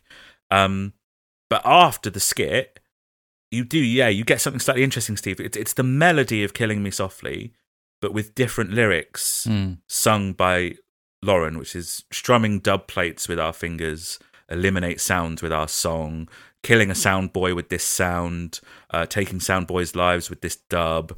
And so I think that would have been a part of the original version of Killing Me Softly. Killing Me Softly with his song is a song by Laurie Lieberman, which was written by Charles Fox and Norman Gimbel. And then a couple of years later, couple of years after that version was released, the version recorded by soul and R&B legend Roberta Flack was like a huge hit. I'll play a clip of the Roberta Flack version of the song. Here it is. Strumming my pain with his fingers, singing my life with his words, killing me softly with his song, killing me softly with his song, telling my whole life. I'm going to skip forward a little bit. I'm going to skip forward, see what's going on later. Each one out loud. I prayed that he would finish, but he just kept right on, strumming my pain with his fingers. One time. Singing my You can't not do it. Two Wyclef times. Jean. killing me softly with Why his Wyclef Jean? song, killing me softly. So, Fugees made a version of that in the same line as Ready or Not and Fuji La. So it had a lot more instrumentation, and it was much more dance hall oriented. It had a rap verse by Bounty Killer, and Wyclef described it as going hard. Okay, and they were also going to change the lyrics of the chorus to focus on the kind of anti-drug, anti-poverty slant. So it would have been an interpolation. Lauren would have changed the lyrics. It was called Killing Them Softly. So they even changed the title. The writers of the original, Fox and Gimbel, denied the change of the lyrics. Because it's up to the writers whether or not they'll allow someone to interpolate in the way that a lot of artists do. Right. But they did say, no, we're not going to let you do that. You can do a cover of it if you want. And so they did. And it was the last thing that they recorded for the score. And it was Praz, who has always been there, and he is there, who said, we've got a lot of rap. We've done rap. Let's just do a song. And they wanted to try breakbeat, which is what that drum loop is. And then they added a little dub reggae bass line that Wyclef wanted to work with. And then they added a little sample from a tribe called Quest, which is itself a sample from the psychedelic band Rotary Connection. It's that bit that goes bow, bow, bow, bow, bow. And then Lauren just sang a straight up cover of the original song. And they pulled all of that together. And it sounds like this. Strumming my pain with his fingers, singing my life with his words, killing me softly with his song, killing me softly with his song, telling my whole life with his words, killing me softly with his song.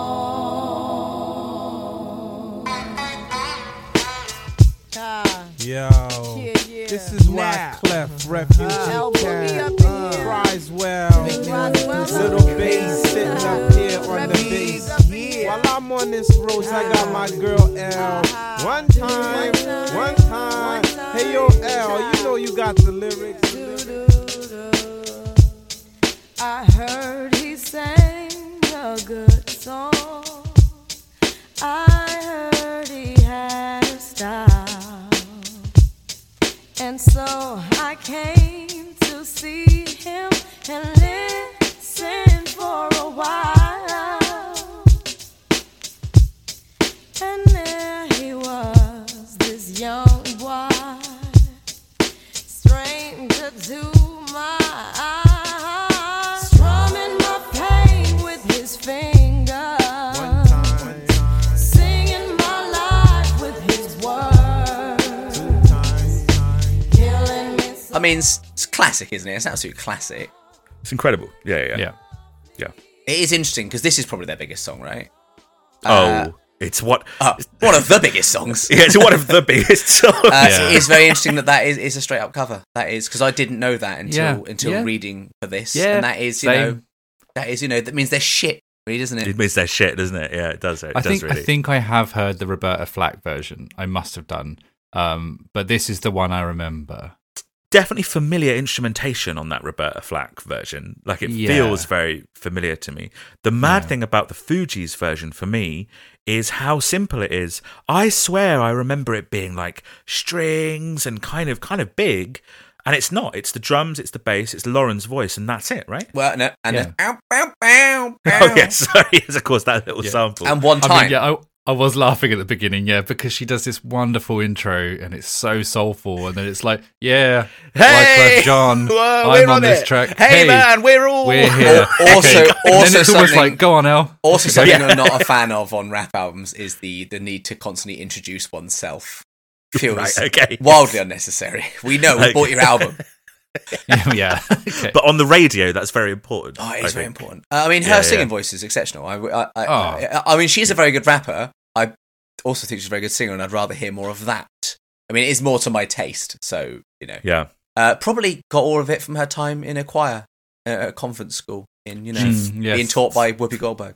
Yeah, I thought you were being serious. I thought you'd remembered something I'd said, because of course she formed the gospel choir in her high school. I also do remember that because I did my research for this episode, but it's just funny because she was also in a film. This definitely has the gospel influence, right? She does like a number of harmonies with herself that are drenched in reverb, and it sounds like it's in a church and stuff, yeah. And also there's just a bit where she just woes, it's just showing off. Yeah. Because she's not saying any words, she's just going, look at all the notes I can do. Yeah. Just does a load of woeing. Here are all the notes. Here are all the notes. Allow me to demonstrate the notes. Here's A. That's singing. Here's a B. It's singing. Allow me to demonstrate the notes. Oh, you missed out. Tonight I'll be demonstrating some notes. But there is something about the way she sings the lines that make it seem so sad. And then that melody over the hip hop drum beat, for some reason, works so well. Like, it sounds so 90s, it hurts. But it is the best version, like, considering it's a cover of a cover in a way. It does make me laugh because I also looked this all up, but I was the same as you, Lucas. I thought this was them. They did. It is them. They So did did do I. this song. Yeah. They did release this song. Yeah. They demonstrated the notes on this song. So did I until we did the research for this. I had no idea it was a cover before we did this. That's actually But that is surprising because have you heard the Laurie Lieberman version? It's like folk. No. Is it? It's really interesting. It's like an acoustic guitar, but it makes so that just didn't chart. And then the Roberta Flack one. Shall I find it? Yeah, sure. Go on, carry on. And then the Roberta Flack one gets to number one. And then this version, the best version, is number one in 20 countries. It's insane. That's got to suck for Laurie Lieberman.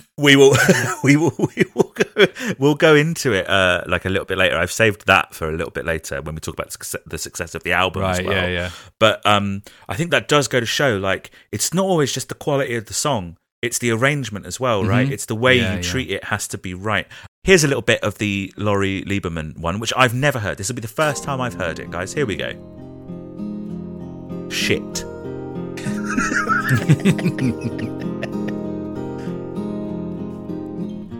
I heard he sang a good song. I heard he had a style. Doesn't even start with the chorus. No, thank you. Yeah, no, thank you. I'm not about it. Somewhat, it's about her going to a Don McLean concert and feeling emotional about his singing. Basically, that's the whole thing. It's so the Fugees one is a cover of a song that's about another song by Don McLean, right? Yeah, I think it's kind of written about American Pie. Yeah, not the movie. Don't anyone ever. Don't bother. It's low hanging fruit. Stifler's mum, dick in a pie. Fine. I will just briefly call out another track from the score, which is their cover of "No Woman, No Cry," which again, which we would have all known as a straight up cover, right? Before we'd heard it. Yes. Yeah. No Woman, No Cry. No, I thought this was an original. Okay, well, let's play a little Robert bit of it. Marley. Is his name Robert? You never think of that. Is his name Robert Marley? It must be, right? One time. Say. I remember when we used to sit in a government yard in Brooklyn. About solving the crookedness as it mingle with the good people we meet. Good friends we had, oh, good friends we've lost along the way. In this great future, you can't forget your past. So dry your tears, I say, until my peeps who passed away. No woman, no cry. I think that's a great version. It changes the lyrics to be more to do with like their background and their upbringing than it is Bob Marley's. Huge hit for them again, and like it's a cover of a reggae song, and I think like it just helped me kind of put the album into some kind of context. I think the song draws another piece of string in the way that they've taken all these different kinds of black music and reinterpreted them while still treating them with this kind of reverence. I think that's very interesting. Like it's all over the album. There's hip hop and there's soul and there's R&B and there's doo-wop and there's reggae, and it's all blended together, which I think is really cool. I really enjoyed my time with this album, an album I'd never heard before in full. I'd heard the hits, and I've put this album on in full so many times over the past couple of weeks. What are like your brief thoughts on the album, if you have any? I mean, Steve said about I don't know how it hasn't come up, but Steve said it sounds so 90s, and the thing with all of this is it sounds so 90s. Like I talked about it briefly on the intro episode, right, about unsyncopated lyrics, about that very particular style of rap that was, you know, more prevalent in the 90s, and will always sound a little bit dated as a result of it. It always has that sort of sound that I just think of older music. I don't think of... I'm sure there's artists that sound like that today. I'm sure there is, because there's everything, everywhere, all at once. And, but I think it's broadly all... It's pretty good. It's not something I would seek out, you know. I listen to quite a small amount of rap as it is, and this isn't the type that I think I would necessarily seek out, but, you know, there's some good songs, and it is a bit of a shame that some of the songs I most like are the closer to pop, almost. I say it's a shame. It's not really a shame, but it's, you know, it feels like missing, you know, what they're going for on most of it, sort of thing.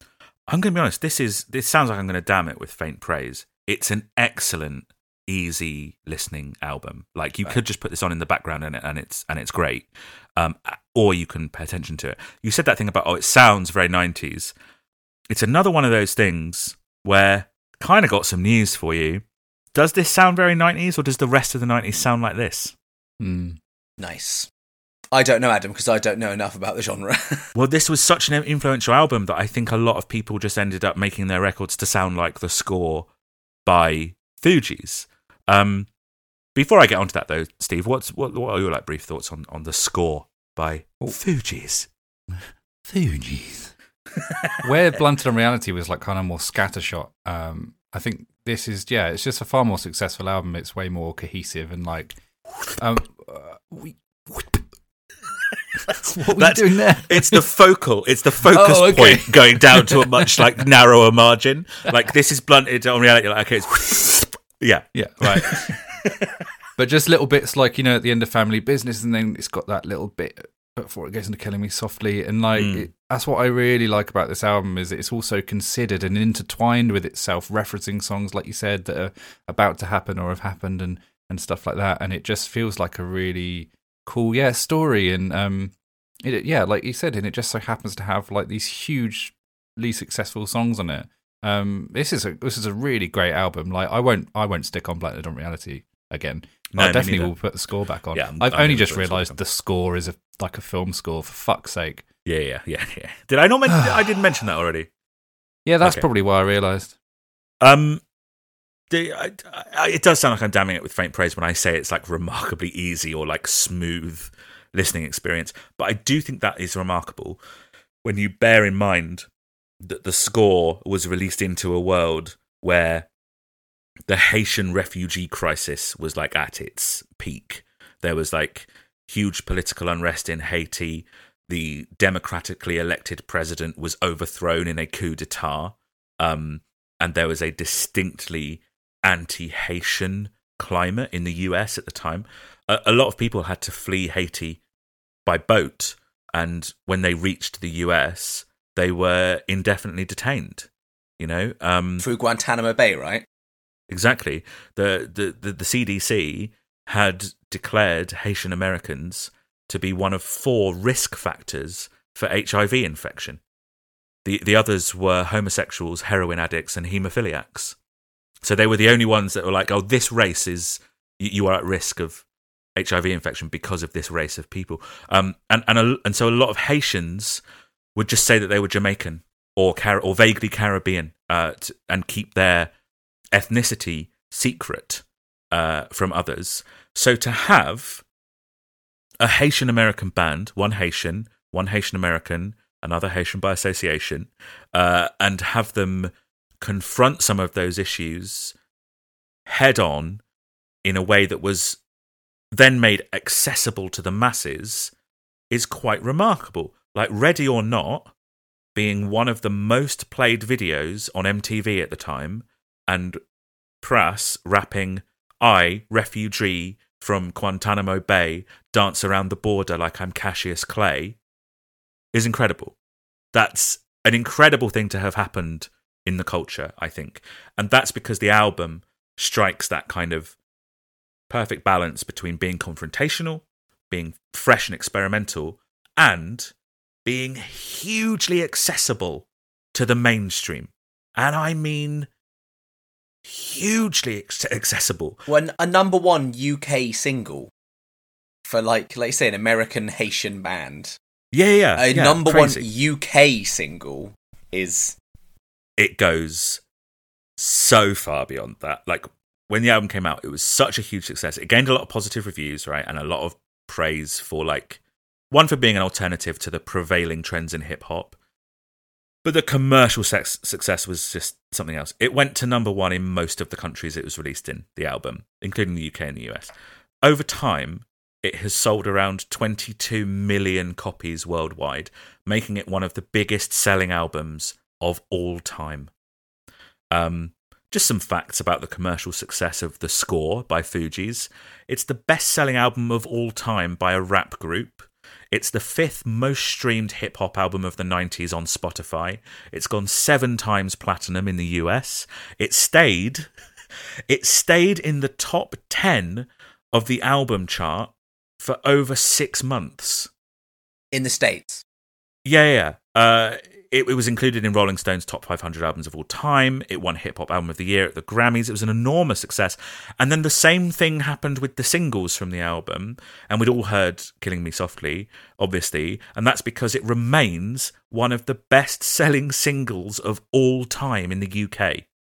There are very few singles that have sold more copies than Killing Me Softly. The song was so popular that when it came time to release their next single, Ready or Not, they had to delete Killing Me Softly so that it would be withdrawn from shelves and people couldn't buy it anymore. They didn't want Killing Me Softly to distract attention away from Ready or Not, so they had to just nuke it. They had to just go, no, we're destroying it. They were worried about the competition of their own themselves. song. Yeah, exactly. That's incredible. And then Ready or Not immediately went to number 1 as well. What do you mean by delete, though? What is We've talked about deleting before, haven't we? And I can't remember who. The shop has to take it off the shelves. Right, so delete means it's like a nomenclature. It doesn't literally mean like deleting a file. No, it means it's gone. Physically removing a thing. Yeah. There wouldn't have been files back in those days, for instance. Well, CDs, mate, have fucking files on them, don't they? Wait, No. CDs, would it? What? No, it's etched in with a tiny little laser. Yeah, it's a file, though. It's still a file. Don't think so. How do you think hard drives are etched in with a tiny little thing? I can't open a CD and take out a piece of paper with the song on it. Yeah. So it's not a file, is it? Do you remember Filofax? Briefly, did you ever have like a little digital personal organizer when you were young? Oh, no. I did. Oh, yeah, I did. A little digital address book. No, no addresses in it. I had an iPhone 14 Pro. All right, shut up. All right, Look, yeah, okay. the while we're on Killing Me Softly, something occurred to me is that I 100% knew it was called Killing Me Softly, right? Except if you go on Spotify now, it's called Killing Me Softly with his song. But if you look at the back of the CD, it's called Killing Me Softly. And I think that's because in the brave new digital way of releasing music, in order for that to count for royalties towards the original, because it's a cover, I think it has to be the same title these days. I don't think you can change titles like that. So if you go on Spotify, it's called Killing Me Softly with his song. But back in the day, it was called just Killing Me Softly. Why don't they get rid of that, and then that means they don't have to pay royalties, and then win-win. Well, exactly. Yes, isn't that a good idea? Anyway, the score, the whole thing, just a huge success. Such a success, right, that Lauryn Hill dropped out of college. Naughty. So the whole time, Lauren was still studying. She was still living at home with her parents. She was 21. And then the following year, after the album came out, in 1996 it came out, and then in 1997, Fugees broke up, and Wyclef Jean blamed it on his tumultuous relationship with Lauryn Hill and the fact that he married his wife Claudinette while still involved with Lauren. Yeah, that'll do it. That's probably why they broke up. But to be fair, also, Lauryn Hill had begun seeing Rohan Marley, son of Bob Marley, while still dating Wyclef Jean, and became pregnant with Rohan's baby. But Wyclef said that she was maybe not completely honest or clear to him on whose baby it actually was, whether it was Wyclef's or Rohan. So the whole thing just kind of fell apart. And again, there's Praz just sat there watching all of this bollocks happening. Just going, like can we come on. Can we just make some music or something? Yeah. In amongst that bollocks, Lauryn Hill sets up the Refugee Project, which is a non-profit outreach organisation that sought to transform the attitudes and behaviour of at-risk urban youth. And she bought her parents a new house on the same street that they lived in, and then she moved her family into her childhood home in South Orange. We're obviously going to follow Lauren's career from there over the course of this season, but to briefly tie up the legacy of Fugees and the fates of Praz and Wyclef Jean. Fugees, I've done a lot of reading of a lot of writing about them. They are regarded as one of the most influential and significant groups of the 90s, if not all time. They have a huge, undeniable influence on modern hip-hop and R&B. They are often considered to be the definitive alternative hip-hop act, and also the first of those kind of acts to break through to the mainstream. They've been called the hip-hop Beatles in terms of their importance to the genre, and they are also credited with removing the negative connotations around the word refugee, especially in regards to Haitian immigration. And all of that really comes from one album, right? Because Blunted on Reality did fuck all, really. Like, there's a funny line in a part of their press writing about their group, which is like, the group have sold over 22 million albums worldwide. And we know that's all the score. Like, Blunted has sold like 200,000 copies or something. And it happens in like such a short period of time. They're like, apparently they're the Beatles of hip hop, and their entire recording career is 3 years. 1992 to 1995. It's mad to me that I know I'm not exactly a connoisseur of the genre, but the fact that I don't think I'd even heard the name when we first started talking about this season, and yet they are so regarded, one of the best-selling hip-hop albums of all time, best-selling album of 1990, whatever year it was, or second best-selling album of the year, something crazy like that. So many, laudits. Is laudits a word? Plaudits. Plaudits. So many plaudits. You've done the Bob Iger thing. You're trying to get rid of letters. Yeah. So many... Sorry, Sauce Iger. Yeah. Dibney. So many plaudits. And that I just have absolutely no notion of them is absolutely mad. I mean, I thought Killing Me Softly was Lauryn Hill. I didn't know who... I didn't know anything. I just knew it was that song from my dad's car. Well, it's interesting. I didn't know a lot of that either. And so you don't have to step too far out of your comfort zone to find new and interesting things from artists that you'd never even really considered before. It's interesting. And obviously it launched kind of 3 careers to varying degrees of success. So Pras Michel, he continues to rap as a solo artist after the breakup. Steve, yeah, you spot on earlier. You'll have heard Ghetto Superstar. Ghetto Superstar, that is what you are. Oh, that one. We know that one. I know that. A song so big that I heard that before I knew that it was a interpolation of Islands in the Stream. That's just blown my mind. Are you joking? That's just blown my mind. Islands in the stream, that is what we are. It could be a reinterpolation. Okay. No, or it could be a rip-off, you know? The same way that same way that someone, I forget who, ripped off Jimmy Eat World, you know? Yeah, sure. That wasn't a reinterpolation, that was just a rip-off. You keep saying reinterpolation. I think you're struggling between interpolation and reinterpretation. Well, he also used unsyncopated, which is probably not a word. So why not? I think unsyncopated is a word. Yeah. I think it would be capated. Do you think it's syncopated and normal? It would be pated. Pated. Syncopated. And then syncopated. Okay. Pras also did a bit of acting in a few movies, and more recently, he was found guilty of 10 criminal counts in the US District Court after a lot of legal trouble around him aiding an illegal donation to Barack Obama's 2012 presidential campaign and then subsequent lobbying of the Trump administration to drop the investigation into the investment firm he used. So that's the legacy of Pras Michel. Wyclef Jean, we all know Wyclef Jean. He continued on solo. He featured on the first big Destiny's Child song. He wrote songs for Whitney Houston and Santana. He's released 9 solo albums, written loads of songs for other people. You'll know the one that he wrote for Shakira, which we'll get into on a different episode. And also he wrote It Doesn't Matter, featuring The Rock. He's got 60 Bentleys in the West Indies. Steve, it doesn't matter. Okay, fine, sorry. Try to get on with this. Right. And he made a failed bid for president of Haiti. We should. I don't know if we should have. I don't know. We should really be exploring these things in depth. Wow. There's so many little tasty morsels of information. Yeah. We will kind of meet up with them further down the line as some Fugees reunion projects take place over the years. But for now, I think that brings us to the end of this episode. All that really remains is for me to ask you guys if you could think back to everything that we've covered today. Was it music? Yeah. It was bow bow bow bow. Which Was is that to music, say, though? Which is to say music. Okay, lovely. Oh, I thought you were doing a little bow, chicka, bow, wow, and I thought you were going to get a bit sexy. No. I tell you what, before we go, it's not just me that's going to leave. I didn't think you guys were going to carry on. Oh, we've got time for a little email. Can we do a little email? Is that all right? Yeah. I'll let you do it just this one time. Okay. Lovely. And I'll let you do it 2 times. I'm only going to read one.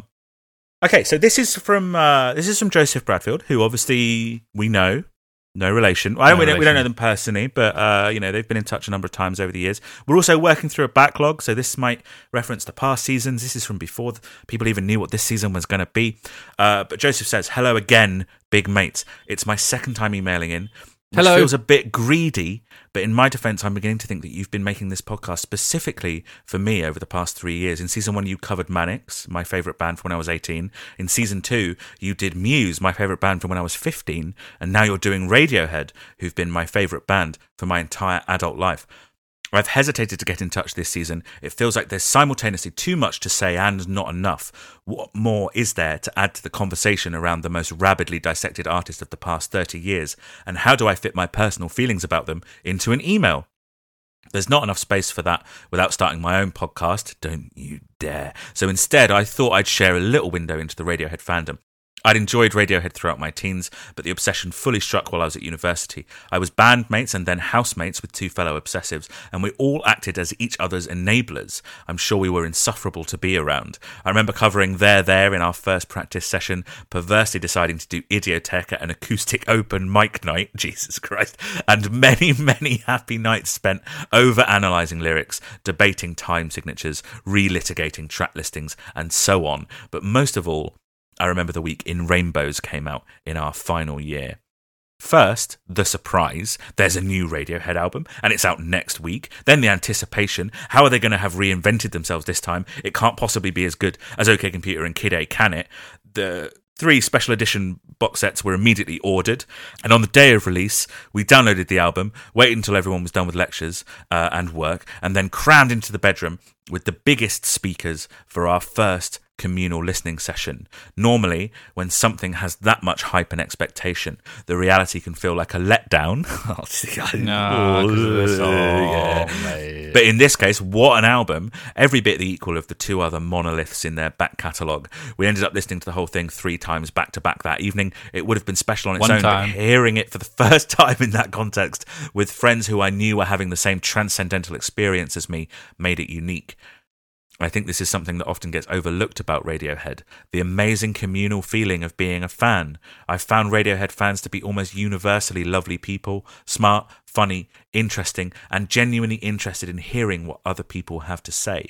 I suppose it's because they attract the kind of person who will whoop with delight when their favourite band pulls out a techno jazz album track or obscure B-side at a gig rather than one of their biggest hits. Anyway, enough rambling.